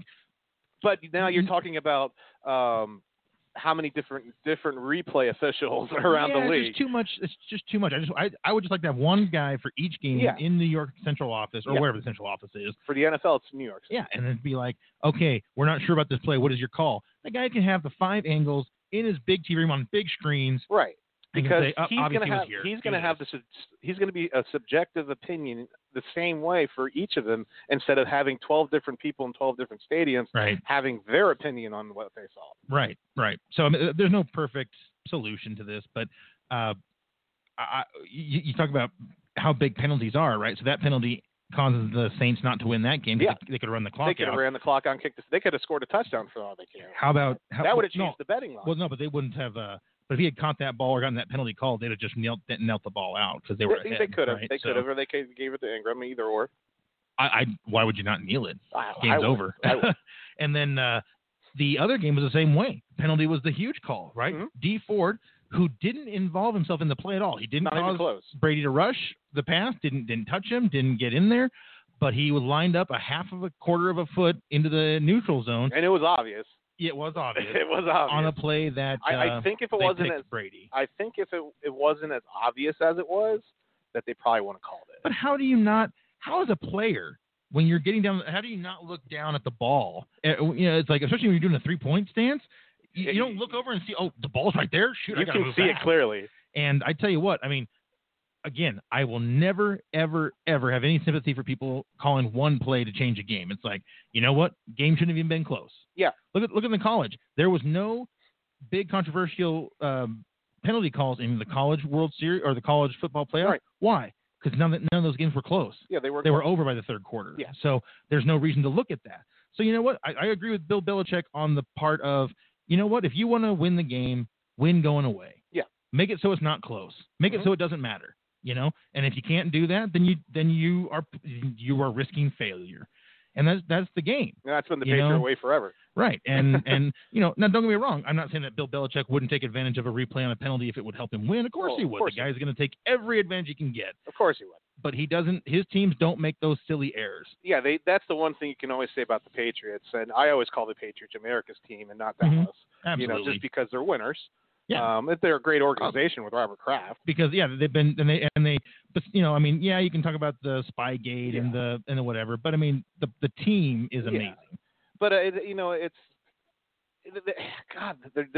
they're so meticulous in the way they do things. Because like I said, the key to the game is going to be what does Belichick, from last week's show, what does Belichick come out and do in the first half against Patrick Mahomes? What did he do? 14-0 at the half, wasn't it? No points for the Chiefs. Now, the fact that the Chiefs came back and made that a very close game down in the end and actually should have won is all the more impressive. And I give Patrick Mahomes and that team all the credit in the world. They were a gimmick offense last year. They were not – I wasn't sold on them at all. This year, they matured into a devastating offense. And you got to give a lot of credit to Andy Reid. Andy Reid is such a great coach at halftime making adjustments. Great adjustments. Absolutely. Fantastic adjustments to come back and start scoring on that Patriot team that had rendered them moot. Yes. And also the Chiefs did overcome losing their starting running back. Now, I'm not sure that he was an amazing running back, just like I'm not sure that Le'Veon Bell is that amazing. I think sometimes the system and the line play into that. But what Le'Veon was and what Kareem Hunt was, even if you want to say it's like at a poor man's, although I think he's faster than Le'Veon, what he was is a 3-down back. And that's a 3-down back means you can block, you can run, and you can catch. And Hunt could do all three. And that's why losing him is a big deal, and they've overcome it without a whole lot of a loss in their step in terms of their winning. Great games last week. I'm thinking 2 weeks ago was in Vegas. You were there 2 weeks ago. Man, time's going by so fast. It's crazy. Great games, both of them. I mean, they were both very exciting games. That was nice to see. And I wanted the Chiefs to win because I've got a futures bet that would have won me about $350, but it's all right. This will be a good game. I'm not going to bet against the Patriots. I've learned my lesson. Twice in a row I bet against them. I don't know what I was thinking, and both times they won. I didn't actually bet money against them last week, but bet on my bet was for whoever, and I won't bet against them again. But I will be rooting for the Rams. Could be kind of a reversal of fortune, right? Well, I saw somebody put this on their Facebook page. I remember who put it on there, and I'm pretty sure it wasn't even an Eagles fan. They said, I'm going to have a Super Bowl watch party this year. He's like, caveat, we'll be watching last year's Super Bowl, though. Yeah, I'm even more credit to the Patriots. They lose Super Bowls. They don't have the hangover. They lose a Super Bowl. They're back in it. They lose a Super Bowl, and I don't know. I think the Patriots are favorites by 3 points. It was 2.5 as of yesterday. It couldn't get to 3. Oh, I think I looked at it back when it first came up. Yeah. And it's 58 points for the over/under, I think, which is ties the record. I'm just glad that they voted or they put the favorite on the Patriots, because if it's not on the Patriots, you have no chance. Right. Because they'll be so slighted and angry about not being the favorite that they'll just come out and just destroy you. Question: if the Patriots win the Super Bowl, does Gronkowski retire? If I was Gronk, yeah. Why won't you? Yeah. You already have all your money. You you use all the endorsement money you make. I mean, you're already living large. Yep. You're getting out of there without any serious long-term injury. Yeah. He's had plenty of injuries, but nothing that's permanent. Yeah. And you know what? He's already got an offer on the table from WWE. Oh, God, to come be a wrestler and join The Rock. And, why not? Go on top and go. Just head out of there. Yep. He's got I don't know why he started shaving his head, because then he had that mop of hair. He kind of looked like an all shucks good old boy. Right. And you wouldn't think of him as like anything but just a good player. Instead, Tide Pods. And I know he's a partier, but he doesn't really get in trouble that I can think of. I mean, no, he doesn't get in trouble. He just loves the party. Yeah, and he brings the party. He party, and then but he knows his limits. He doesn't get himself hammered. He was gronking up on Jamel Hill at the Kentucky Derby, I think. They showed video of that. It was just Jamel's just got this look on her face. And if we just want to be pigs for a minute, I mean, he's not in a relationship, right? He never seems like he's ever in a relationship. Because I'm guessing that he goes and parties with a new woman every night. I mean, why wouldn't you? I don't think he's in a relationship. At least I don't hear of him being in one. It must be so fun to be a beautiful person, I mean, life just must be a whole different world, It's just, I mean, not that the people don't work to be, right. But they also have, obviously they have some genetic helps. I mean, Demi Rose Mabry, I'm sure she worked hard to look that beautiful, but she also has unbelievable genes that, gave her a perfect body, just like he's got the genes that gave him an amazing figure. Mm-hmm. But I just think it must just be amazing for pretty people. I just think it would be fun to live that life for like 10 minutes, and just when you walk somewhere and everybody's staring at you in a lustful way, it's got to be somewhat engaging. Oh, definitely. Even though it probably gets frustrating after a while too, right? Because you're like, can you look at me just normal and listen to me for a second instead of just be oogling, But hey, grass is always greener. Yeah. So let's think of this real quick, because I mean, look at what the Patriots have done now in the last 17 years. 9 straight AFC East championships. Is it 9 or 10? But I mean, it's 9. It's 9. Let's look at the teams that they've been. No, playing I'm sorry. against. 9 straight appearances in the right. in the conference championship. They've been playing the Jets, the Bills, and the Dolphins. I mean, how set up have you been to just get into the playoffs every single year? Well, why haven't those teams figured out how to beat you? That's the thing. Miami's the only one that ever really did it. Jets did it one year. Yeah. Bills have only done it a couple of occasional games. Miami does it in Florida. Consistent. Down in Miami, they actually beat them a fair amount of times. They just can't beat anybody else. No.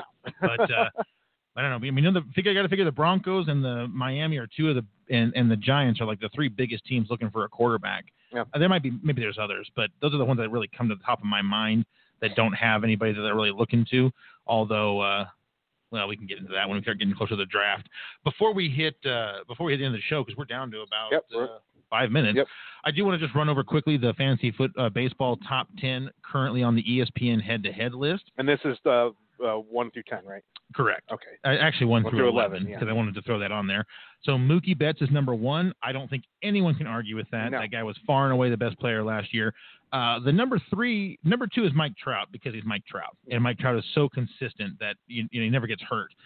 And you can't argue with that. No. Jose Ramirez, who was amazing last year and very good the year before, he's number 3 now, and I think he's earned that spot. The guy steals, hits for power, and hits for RBI. Mm-hmm. Doesn't get hurt, and he's young. 4th is JD Martinez. Now that one, boy, I mean, I know the Red Sox are a great team. I know he had a fantastic year. He had a chance at a Triple Crown. Guy was off, hitting on the screws last year. Mm-hmm. Guy's got an injury history. He does. Guy has an inconsistent hitting history. That screams overcompensation. Yeah. And he was a great bargain if you got him in the 2nd or 3rd round last year. But boy, I don't know. I don't think he belongs there. Yeah, it's just boy, that's a risk. That's a risk. Francisco Lindor, no problem there. Nope. The guy busted out last year, kind of had his breakout season.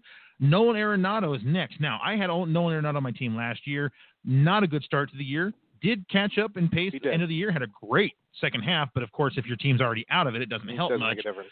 The only reason that I would consider taking him earlier than this, even though he didn't quite earn it last year, this is his contract year. Yep, it is.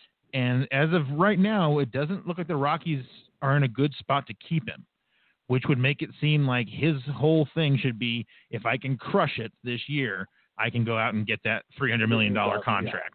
Yeah. If Bryce Harper ends up signing for $250 or less, the Rockies would be smart in May or June to offer Arenado that contract, the same amount. Whatever it is, right about the same amount, same number of years, and see if he bites to avoid all the chaos in spring or in the off season. He may not take it. He's kind of been vocal about he wants a title. He wants to go to the playoffs. Yeah. He's not about the money. He's about the accolades. Yeah. And the Rockies have been getting better and better and had a real nice year last year, and this will be the tell of the year. If they can get to the World Series, he might stick around, or if they get into the National League Championship Series. But they're going to have to win their first division title. Yeah. And boy, the Dodgers look like they're poised to get it again. So they really are. We'll see. Freddie Freeman, I think this is him finally getting the due, and people finally are going to believe in him. He's done it enough years in a row, which probably means I'll end up drafting this guy, and he'll have a disaster of a year. Chris Sale, do not agree with this pick. No. He is a very good pitcher. He is a somewhat injury-prone pitcher. no doubt he's amazing. I don't see it. Max Scherzer's the only.